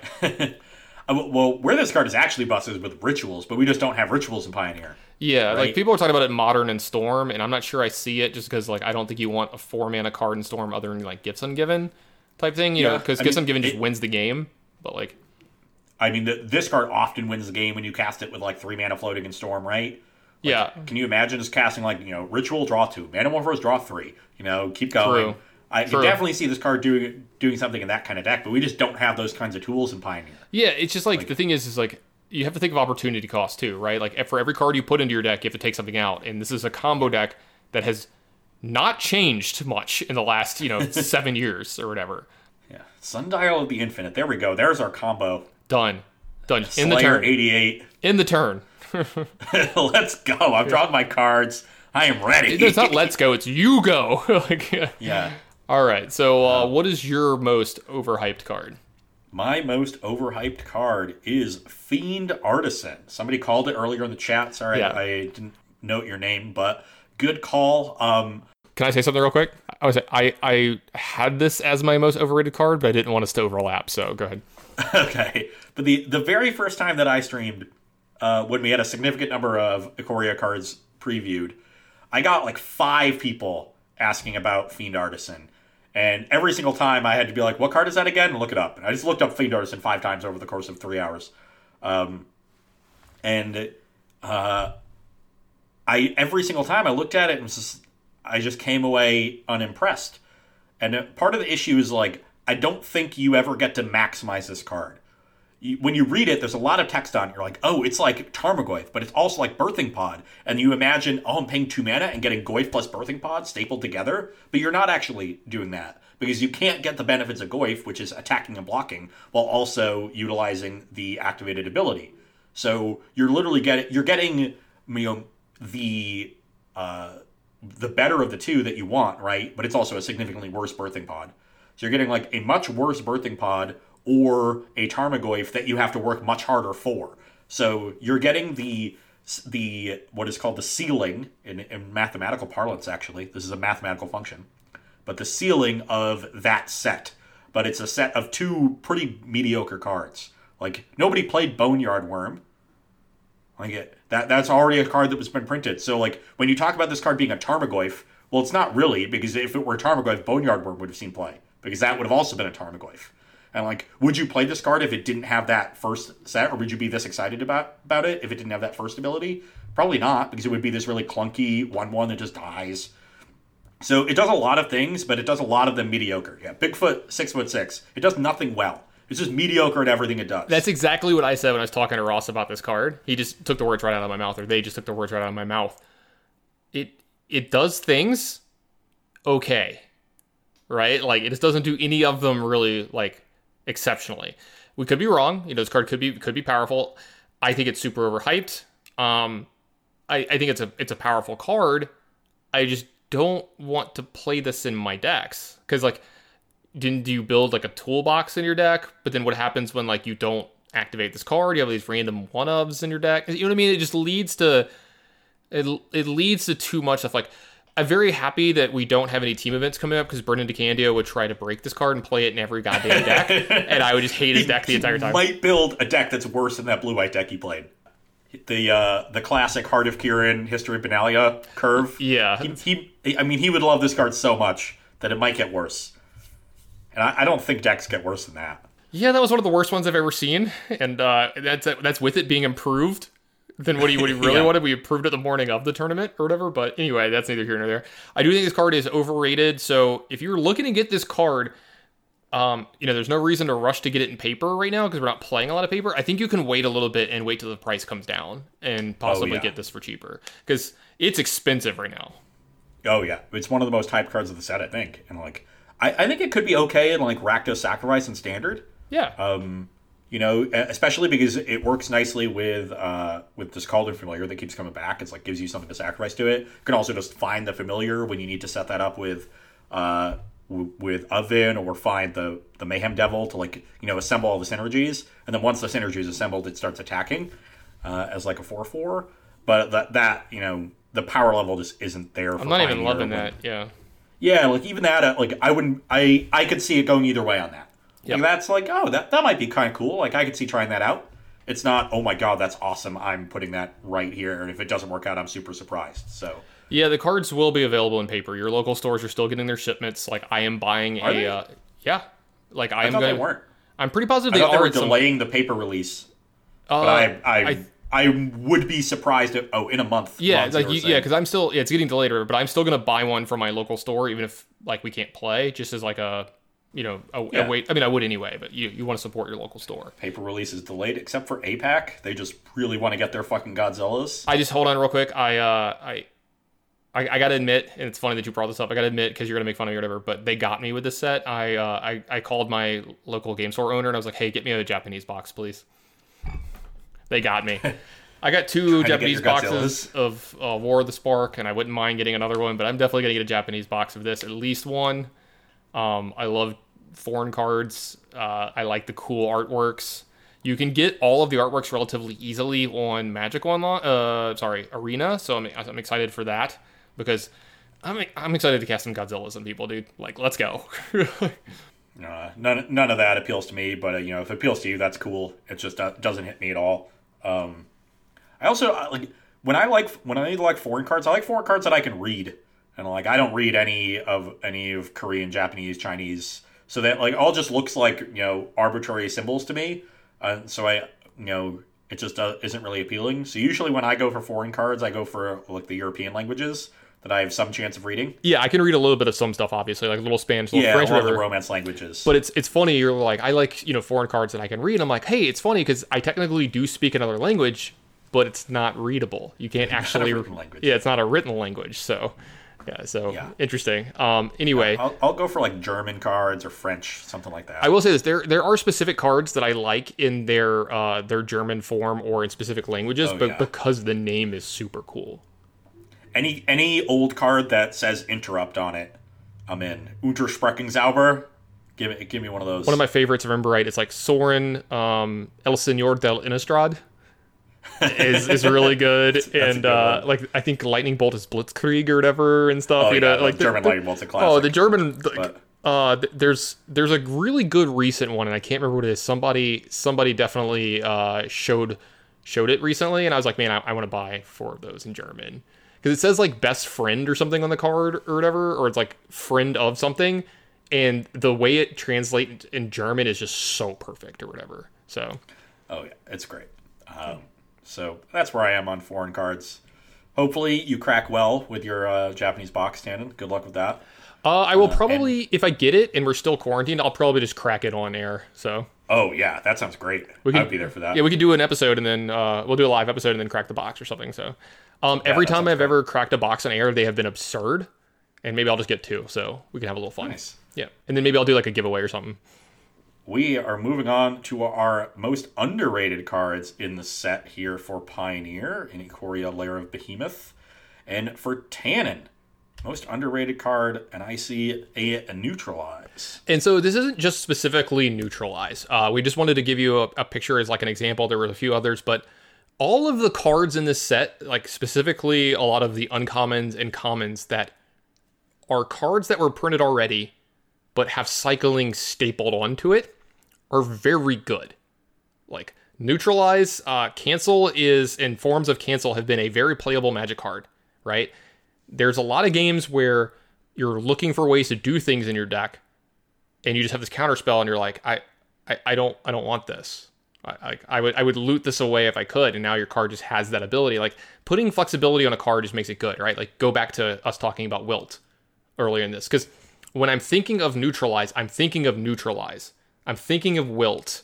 You know, I think there's one in almost every color in this set. There's a green one that's 2 and a green that exiles up to 3 enchantments and then has cycling.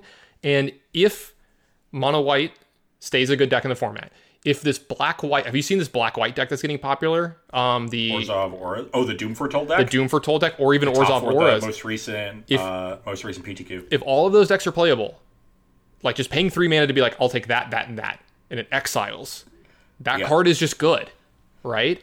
You know, just stuff like that. There's a bunch of cards like that in the set. I think there's a red card that, Shark Typhoon is getting mentioned. I do actually like Shark Typhoon in Standard. I don't know about Pioneer. It seems a little slow.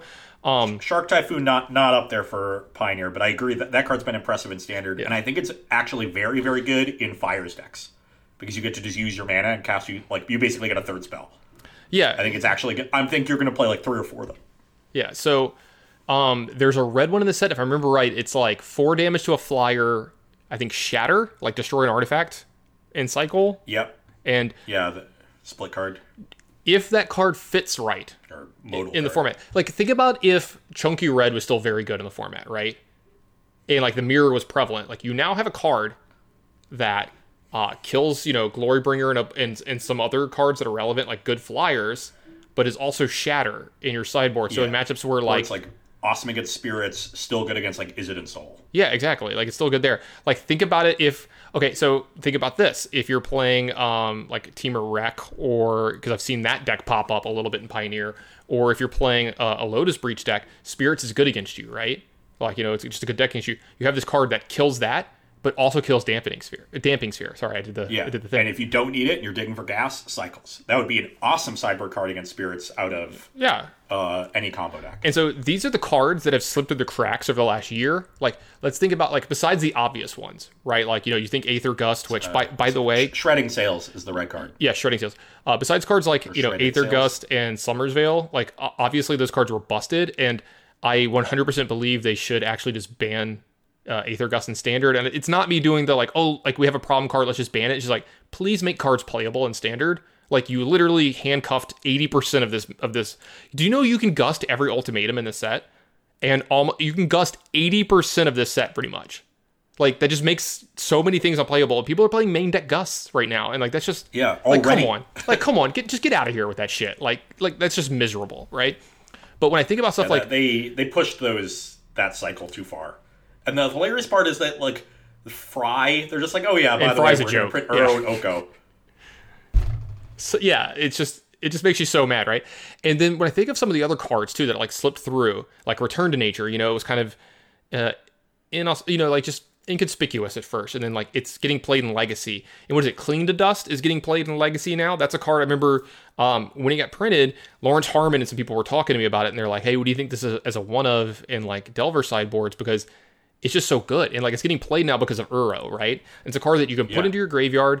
It does a good effect when you need it to, right? Or you can cycle it. Or you can or you can gain 3 life when you need to in a matchup. Like, I saw a game the other day where someone bolted someone for lethal, and he's just like, all right, LOL, gain 3 life or whatever. Or, Cling to Dust to counterspell it, or whatever. And little things like that, right? Slip through the cracks, but have such huge effects and stuff. You got to watch one of it happen in real time. Like, do you remember when I started playing a Braid in my sideboard of the Delver decks, when, like, that just became a thing?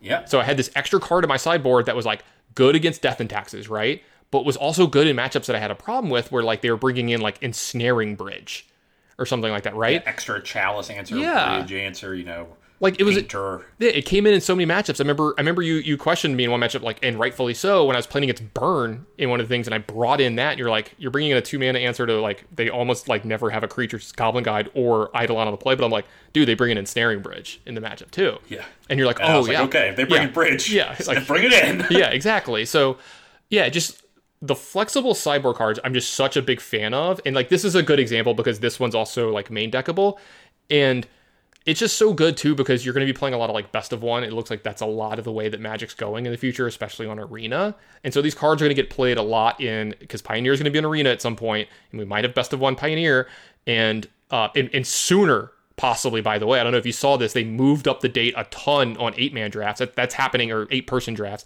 That's happening within the next few weeks. I'm super excited about that. So maybe we get Pioneer like this year. That would be insane because like here's the thing, those people like, they probably have less on their hands than they did before. They can't go into the office. There's a lot of stuff that's not going on, so you have time to like just do a lot of code, man. Let's go. Let's get this stuff done as quickly as possible, right?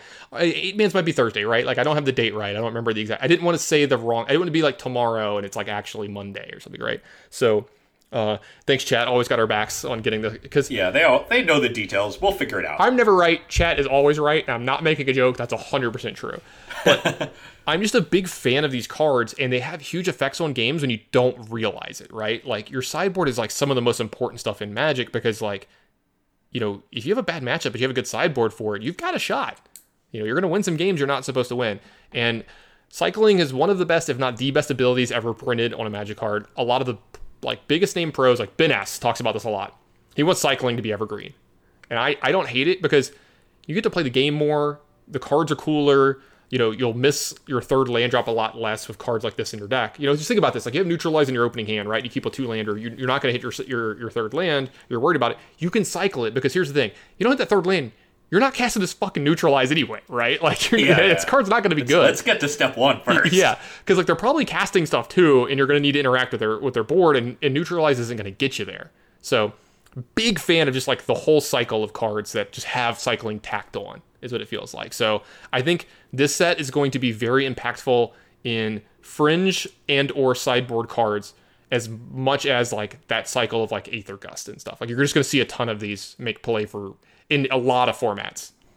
Perennially, when it comes to card evaluation, the cards that get overrated are always cards that are really flashy but don't play as well as they read, and the cards that are underrated are cards that mitigate variance and do something narrow but do it very efficiently.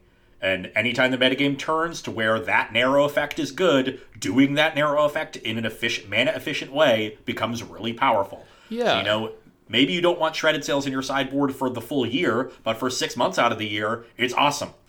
It's like this. Modal cards have been very popular in the history of Magic and very good, right? You think of like the most famous one probably ever is like Cryptic Command, right? Cards that do this, or and something like this. And it doesn't say it on there, though, if you read it this way. This is a modal card. It's 3 mana counter a spell or 2 mana draw a card, right? And they can't interact with cycling. Obviously, like there's like ways to stop abilities, whatever. But like cycling does not use the stack in the way that a spell does. You can't counter spell someone from drawing a card from this or whatever. You can't just like strand this, whatever. So think of all of these as modal cards, and you'll start to see what I mean by like these are underrated and they're going to see a lot of play and they're going to be very good. CZEL0602, they get it. The 2 best words in Magic and or. Almost all of those cards have been busted or very good. Like, yeah, think of Azorius Charm. That's a good point, Burning Lotus. Like that card is 2 mana. Put an attacker on top of its library, or 2 mana draw a card. Azorius Charm is one of my favorite cards of all time. It's in my favorite deck of all time. I played Dimir Charm, like actual factual Dimir Charm in Delver for a long time. Actually, there was about a year where Sultai Delver was very good, and I always had one of Dimir Charm in my sideboard because it was good in multiple. It was just good in multiple matchups. Like I could kill a Delver or a DRS while also doing things in other matchups. And like, didn't it counter a sorcery or something like that? What was it? Yeah, it was counter sorcery, destroy something with CMC 2 or less, or look at the top 3 cards of target player's library, put 1 on top and the rest in the graveyard. That mode, no, I think you get to rearrange them. I'm not sure, but that mode doesn't happen. But in a format where DRS and Delver were the 2 most played decks, Jund was played a little bit at the time, so it killed most of the good threats out of Jund, and like it killed Termagoyf. And then Miracles was a popular deck. Like Just having that, this just kinda falls in. terminus. We can have this conversation Kind for of show and tell. yeah, it's show and tell. We can have this conversation for about 2 hours, right? Of the cards that just, the Abrade like card, stuff like that. So just think about cards like that, and these cards are going to be very similar in that vein. All right, sorry, we went a little deep on mine. I apologize because it was more than it's one. Great. Yeah, what and is it really gets into the heart of what people miss with card evaluation. Everybody wants to discover the new hot build around me that might get banned. And a lot of Magic is just grinding out those small edges when you're the one playing slightly better cards and you have a really well crafted sideboard. Like that's how winning Magic is done. It's sort of like our equivalent of drive for show, putt for dough. Yeah. Right? What are the skills that people want to learn versus the skills they should learn if they want to be better? I always have a good smile on my face whenever someone says that. That describes my high school competitive golf career quite a bit. Or whatever. There is so I was the worst player on the best team in the state. Still got my ring. Whatever. Still got that state championship or whatever. But I was pretty good for like a self-taught 15 or 16-year-old. But there was this guy that every year he would be like, we would take the top 5 players. He would be like number 6, right? And this guy outdrove me by like 30 yards. He was like a club and a half longer than me, right? And the second or third year in a row that I beat him out for the last spot, he's like, I don't get it. He said exactly what I said. He's like, I'll drive you by a mile. I'm a club longer than you. Like, how do you just keep beating me? And I was like, dude, a 3-foot putt and a 300-yard drive count the same on the scorecard. I don't miss those 3-foot putts and you do. I was a very boring player to watch. I just just hit it down the middle, wasn't super long, had a really good short game. I was really creative and I get up and down from everywhere kind of thing. So I didn't mess up. Kind of stuff. So yeah. I always get a good giggle when someone says that. And now I'm just horrible. Never had those 6-7 holes. But you're consistently. Yeah. I mean, at your level, whatever the. A lot of pars. Whatever your par is. Yeah, a lot of pars. Yeah. There's par on the course, and then there's par for you. But you're consistently hitting that every hole, as opposed to wild all over the place. It was really funny to watch our team because we had 3 guys. So it was 5 of us. So the other 4, we had 3 guys that were better than Scratch. One dude that was Scratch, and then there was me, right? So when you watch us play, you'd watch all of them hit for a minute, and you'd be like, man, this team's ridiculous. And you watch me, and they're like, oh, that brings the average back down a little bit because they were we got a shot now, boys. Yeah, they were the full package. They could just bomb it. They could putt. They could work the ball. I think every one of 3 of the 4 went on to play D1 golf. D1, D2 golf. They were very good. Anyway. Wow. One of them even played on the tour that's not the PGA Tour. It's changed its names a million times. It's the Hooters Tour, the Nationwide, the Buy.com Tour. It changed its name a bunch. He was whoever was sponsored. Yeah, he was actually he led the tour in birdies at one point. He's very, very good. Anyway, continue. I liked Max Pincus's comment, a young Jim Furyk. Yeah. Just random golfer. Love the weird weird references. Yeah, weird reference. So Jim Furyk's one of the most boring golfers ever to watch. Besides the fact that his swing is heinous, it's really weird, right? He has a really funky swing from when he was a kid. Very good, right? He's made a lot of money. I would love to have his career, even though it's not flashy. He is one of the few players with a 59. Yeah, it's him, David Duval. That's a blast for the past. I don't remember many other ones, but yeah, David Duval shot a 59, was the best golfer in the world, and then fell off a freaking cliff. Not literally fell off a cliff. Just he got the yips. Yeah, he got the yips or whatever. Just could never recover. Charles Barkley's swing is the ugliest thing I have ever seen on God's green earth. It's literally I once had it listed on my Facebook account under things that inspire you. Charles Barkley. At least you're better. There's someone always worse, right? Yeah. Not Charles Barkley. It was literally Charles Barkley's golf swing. It's if anybody's interested and you just want to know what we're talking about, just YouTube it for a minute and you'll have a good laugh. It's the worst thing I've ever seen. I think he fixed the hitch. I think that was from a decade ago. I think he's gotten, and that was sort of him getting the yips at 1.2 because Michael Jordan just kept giving him shit over and over again and beating him. And it was literally just Michael Jordan gave him the yips and gave him the hitch, and he's gotten over it at some point. That wasn't even the first time. It wasn't just in golf. Golf was probably after he destroyed his NBA career, too. Yeah. And Barkley thought he was the best player in the world, and then Jordan happened, and it's no, you're really not. I mean, he cost that man multiple. And he's one of the most underrated players, in my opinion, in NBA history. If you look at for sure, just how incredibly efficient he was and athletic he was. Nobody knows it now because of the way he is, but watch him with Philadelphia in the 80s. He is a monster, and he would have been so good in the modern game. He'd be good in today's game. Part about him, Yeah. he would be so good about in the modern game because he was a little undersized, and that wouldn't be nearly as much of an issue. Though he decries analytics, but analytics love him, and he hates the 3 and tells people to stop taking them. But he is one of the people who should have taken way fewer 3s in his career. Like, he's unbelievably efficient. His true shooting percentages are 64, 65%, which is like Steph Curry, Kevin Durant level. And he did that while taking 3 or 4 threes a game when that was a lot back in the day. Yeah. And making 29% of them. It was like Russell Westbrook level shooting. If he had just not done that, it was unbelievable. It's so hilarious. Everything about his game is analytically driven except that. And that's the one thing he yells out the most about. And he yells about analytics even though his game is analytically driven. It was just... So I don't know if you saw some of the comments, but there's good Lord, his swing. What did you guys just get me to watch? What is that? All the responses, people who actually went and listened to us and YouTubed it. Disco Shark, I completely agree. Zion Williamson is a modern Charles Barkley. If you haven't watched Barkley play back in the day, I watched Barkley play. Zion is like Barkley. I had a Barkley T-shirt when I was a kid. Yeah. It's still great. Okay, we've got one more card each, and we are coming up on about 2 hours here. So why don't we wrap this one up and take some questions from the audience? But I didn't prepare a drum roll sound effect. Maybe wait. Did we do your underrated card? Oh, we didn't even do my underrated card. Yeah. Jesus. Well, okay. I talked too much. We got to do that first. Just teasing, man. Too many tangents. Okay. I'm hoping this is a surprise for a lot of people. Fight as one. So for single white mana, we just got done talking about how these are the best words. Choose one or both. Mm-hmm. That was on purpose, by the way. Oh, yeah. You can give a human creature +1/+1, and indestructible until end of turn, and a non-human. One or both.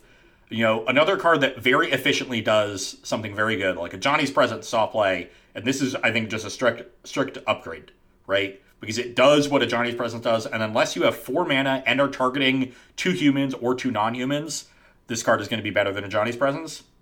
Have you tried this with Feather yet? Have you thought about this with Feather? Obviously, very good with Feather, a deck that we've seen pop up from time to time, so an upgrade for that deck.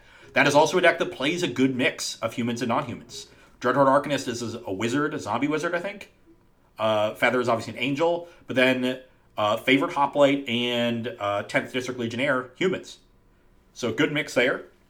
You can go Jeskai and play Sprite Drake.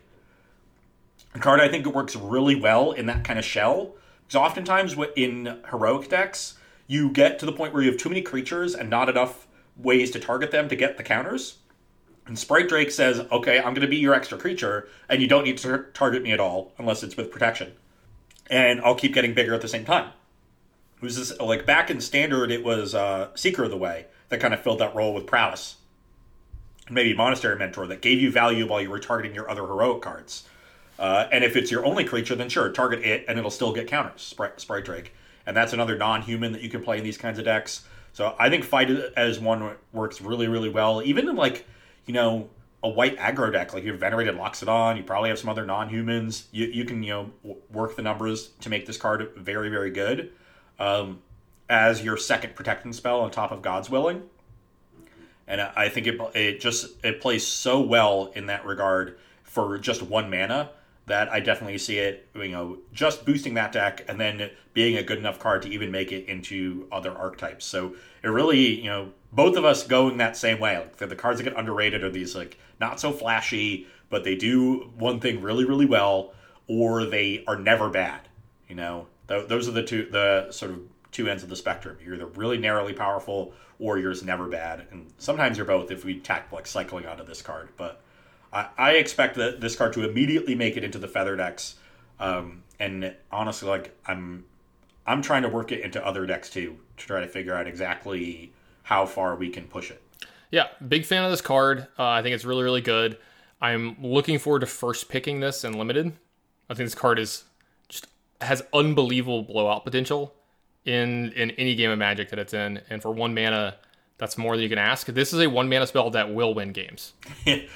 Ruined Epis. Wait, this card's also an instant? Yeah, exactly. Oh, yeah. Exactly. So this card is very, very good.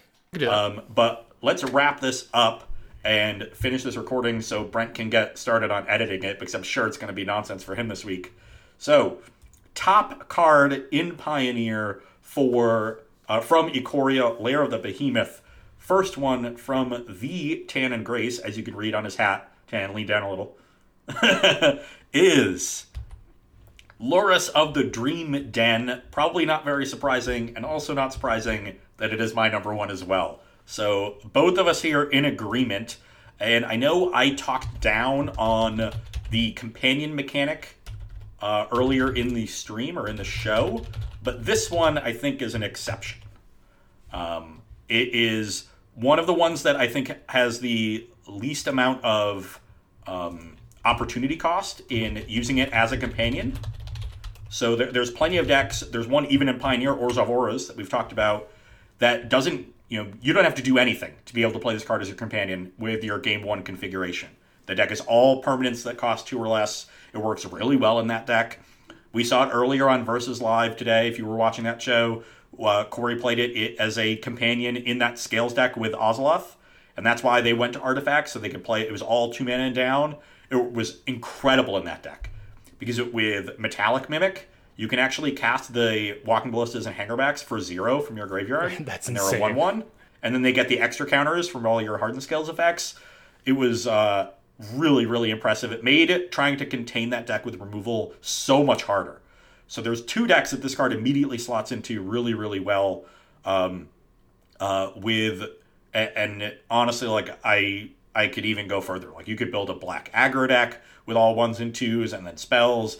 If you're a very spell heavy deck, you can just have this in your sideboard against aggressive decks and just cast it on turn 3 as a lifelinker. So obviously, also I'm huge on this card as well. In the fact that I think that this card, I hate to keep saying this, I think this card has the chance of being another companion that gets banned just because of the ubiquity of it.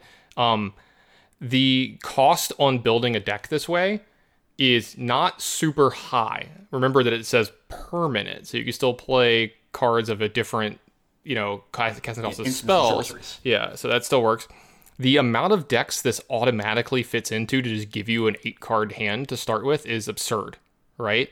And it's still a decent card. Like, people talked about this in like Modern Burn, Modern Infect. You're thinking about some of the decks that just don't have permanents that cost more than 2 in them.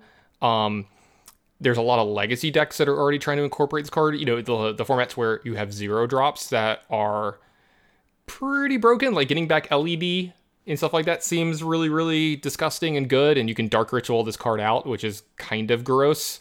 Just a lot of cool stuff like that. It's another spell that can't be... In Vintage, you can just play Black Lotus and sack it and cast it from your sideboard and then recast the Lotus. Yep. And you're just like, I'll start the game with a 3/2 lifelinker. Yeah, exactly. Is that good? I don't know. This card is going to get played in a lot of places, and it's going to be really, really scary. Like Lotus Field is another one. There you go. So, I mean, I had a list somewhere, and I forgot where it was, of like decks right now that could just, jam these in. Like, I think of the Black-White Auras deck that we keep talking about that keeps... it's right there at tier 2, right? It wins a tournament every now and then. It does well at a tournament every now and then. You might have to change up a few cards in the list, but that deck can definitely function at 2 or less in plays. Here's the other thing. If you want to play a card that costs 3 in your deck because it's very good in your deck, you can still just cast this card. It's still very good to just cast this card in your deck as like a 4 of, right?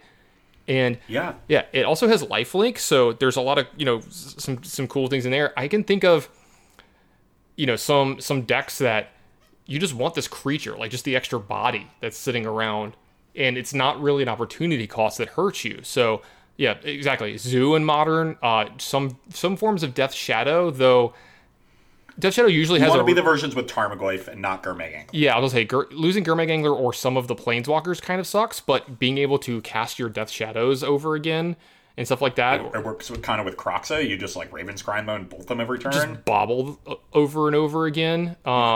Yeah. So is this card better than some of the other high drops I play in Mono Black Aggro? I don't think you could play this in Death Shadow. You lose Street Wraith, someone has talked about, and that makes it... Well, you can't play it as a companion. You can put it in your deck. I don't think I would want it in a slot in my probably don't want deck. Deck in Shadow. But yeah, you do lose Street Wraith. That's a problem.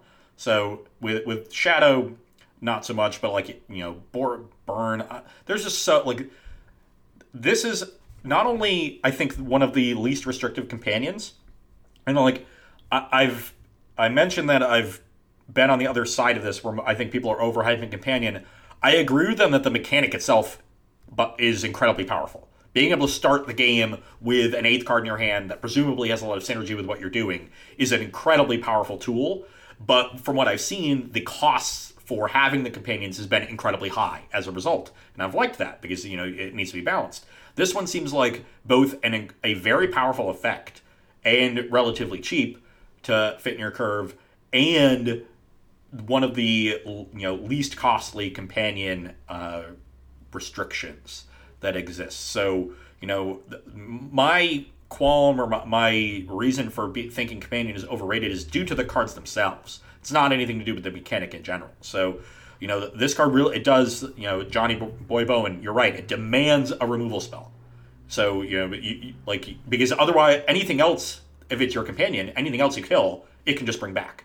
And this was the problem I ran into in playing today against Corey. He would play a threatening card on turn 2, and I would want to Fatal Push it if they were on the play. But am I going to do that when they have Lurrus coming down next turn? I'm like, no, I got to save this push for the Lurrus, and otherwise it's going to do nothing. And then so then I'm off curve too because I didn't get to use my mana on turn 1. Now I've got to use it on turn 3 and try to set that up. It just made everything I did extra awkward. And if I didn't have removal, it just meant I had no chance of disrupting the synergies that were present in his Hardened Scales deck, and he just ran me over. So I'm enamored with this card. Yeah, it's very good. I think it's very good. The list is very long of things you could do with it, none of which is fair. Which is, the sign of a card that's very, very strong, right? And yeah, we could find later that these cards are okay. They're good, but not too good. But this is the one that stands out, right? This is the one that screams break me. This is the one that has people worried. This is the scary one. I'm a big, big fan of this card. I think it's going to be really, really good. And I think it's going to break a lot of things. And it's going to get frustrating playing Magic in the future where your opponent just gets 8-card hands, right? One of the decks you were playing today, I forgot which one, in Versus today, I was like, hey, why didn't we just have this companion? It was free for you to just have this card. And we haven't even really started thinking about it that way. We talk about it when we look at the cards, but from now on, when you build a deck, this should be, you should have companions. I joked about it.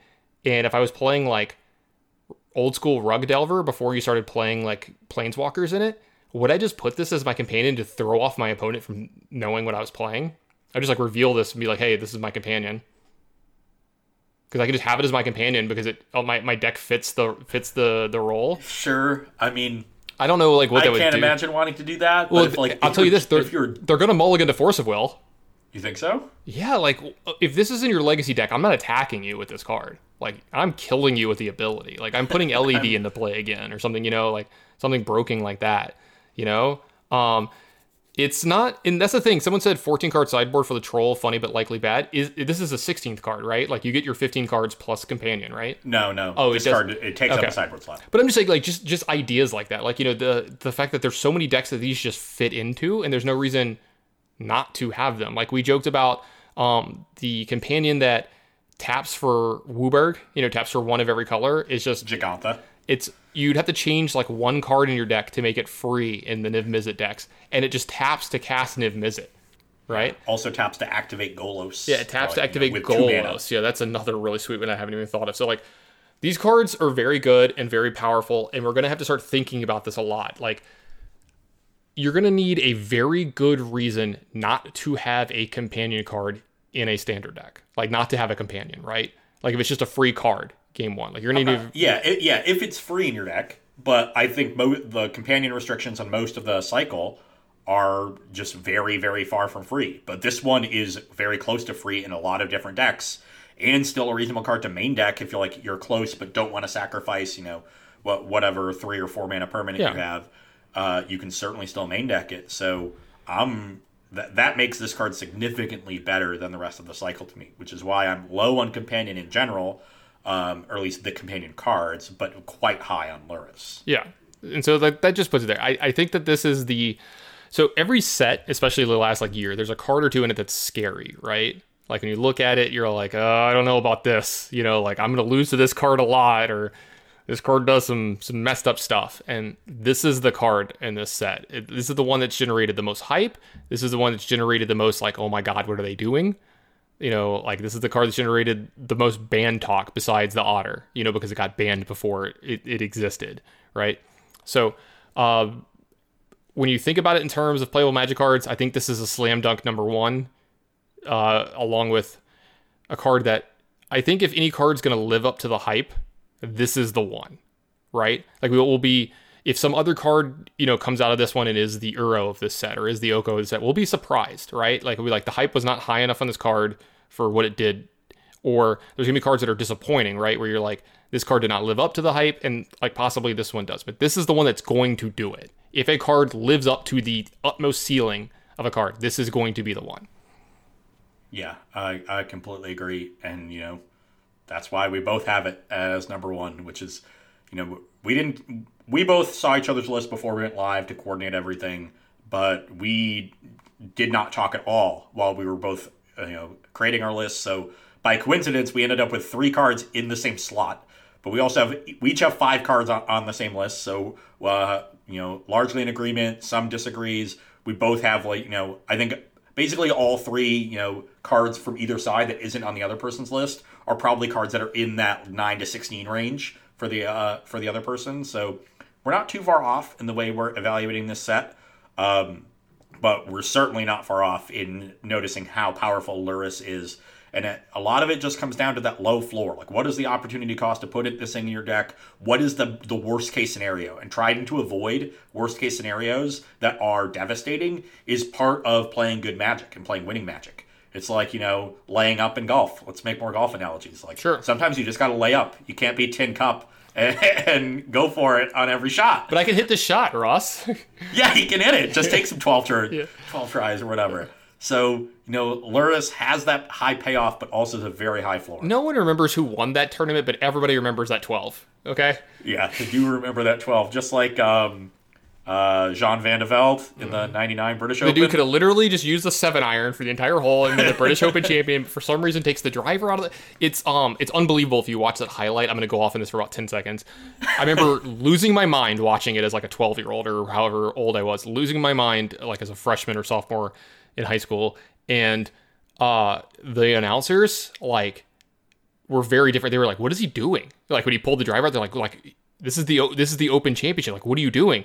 And one of the guys even said it. He like, I think it was either before he hit the shot or right when like he hit the shot into the burn. It's called a burn, the little thing that the water, you know, the little thing where the water is that goes across.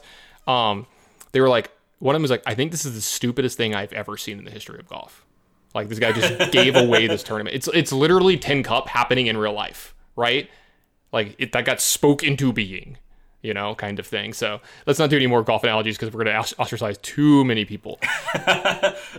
Pronounced Kayak asking, is Ross drinking a Steel Reserve? That's actually that would be awesome if I were. But no, I have a Crowler of Star Hill beer, which is a local brewery that I love. This is their, it's called the Hunter. It's a graham cracker porter. It is quite good, and it is a large can. These are larger than Steel Reserves. This is a 32-ounce can, all right. And I'm almost done with it. Ross, if people wanted to hear more from you, watch you play more Magic, because they're kind of here doing it now, or read some more of your stuff, where would they go? Okay. Twitter, @RossHunnins. I try to respond to people, so if you have questions about anything, you can follow me there. I also tweet about when I'm streaming, when content goes live, so that's sort of the central hub.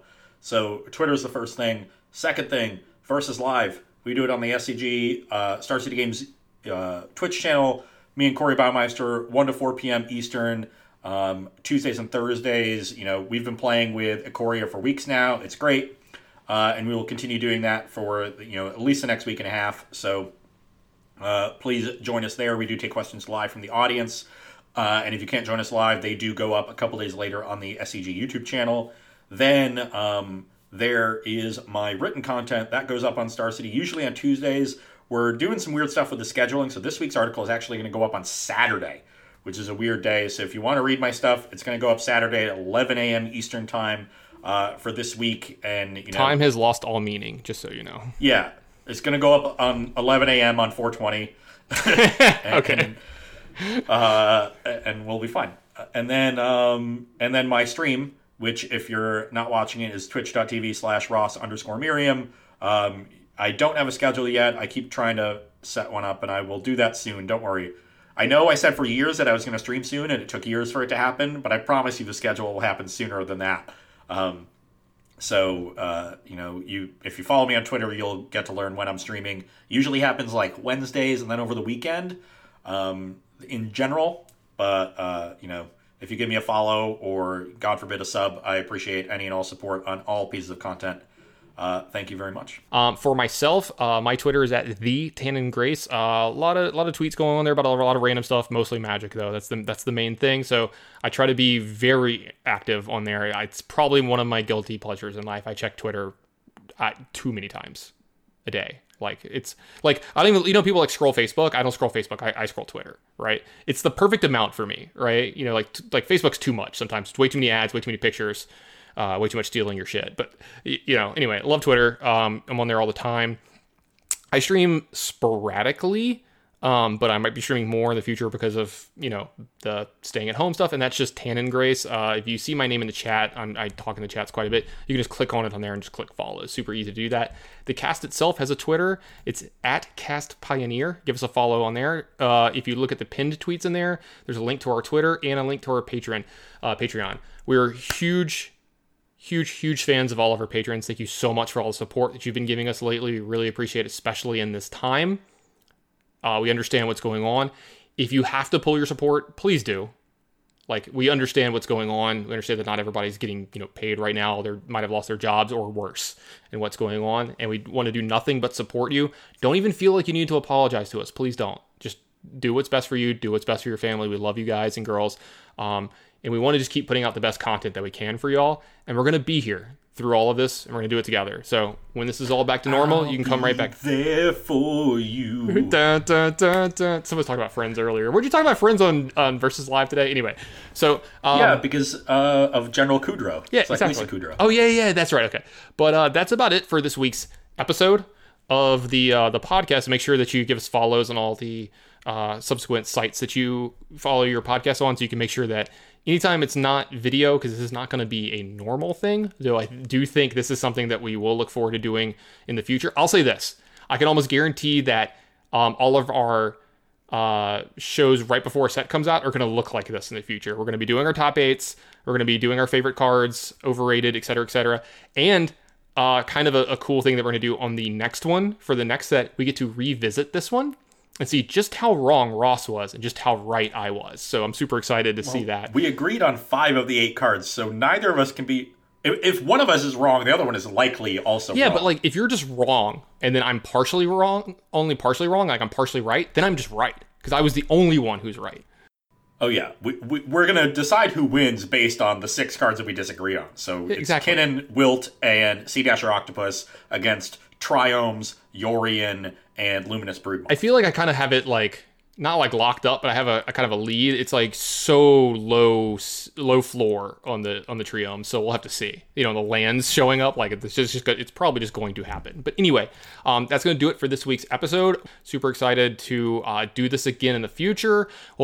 We've got some fun stuff in the works too, especially for the patrons. So make sure you stay watching. Anyway, thanks for listening. It's been fun doing it this week, and we'll see y'all next week. And hey, everybody, be careful, wash your hands, and don't go outside.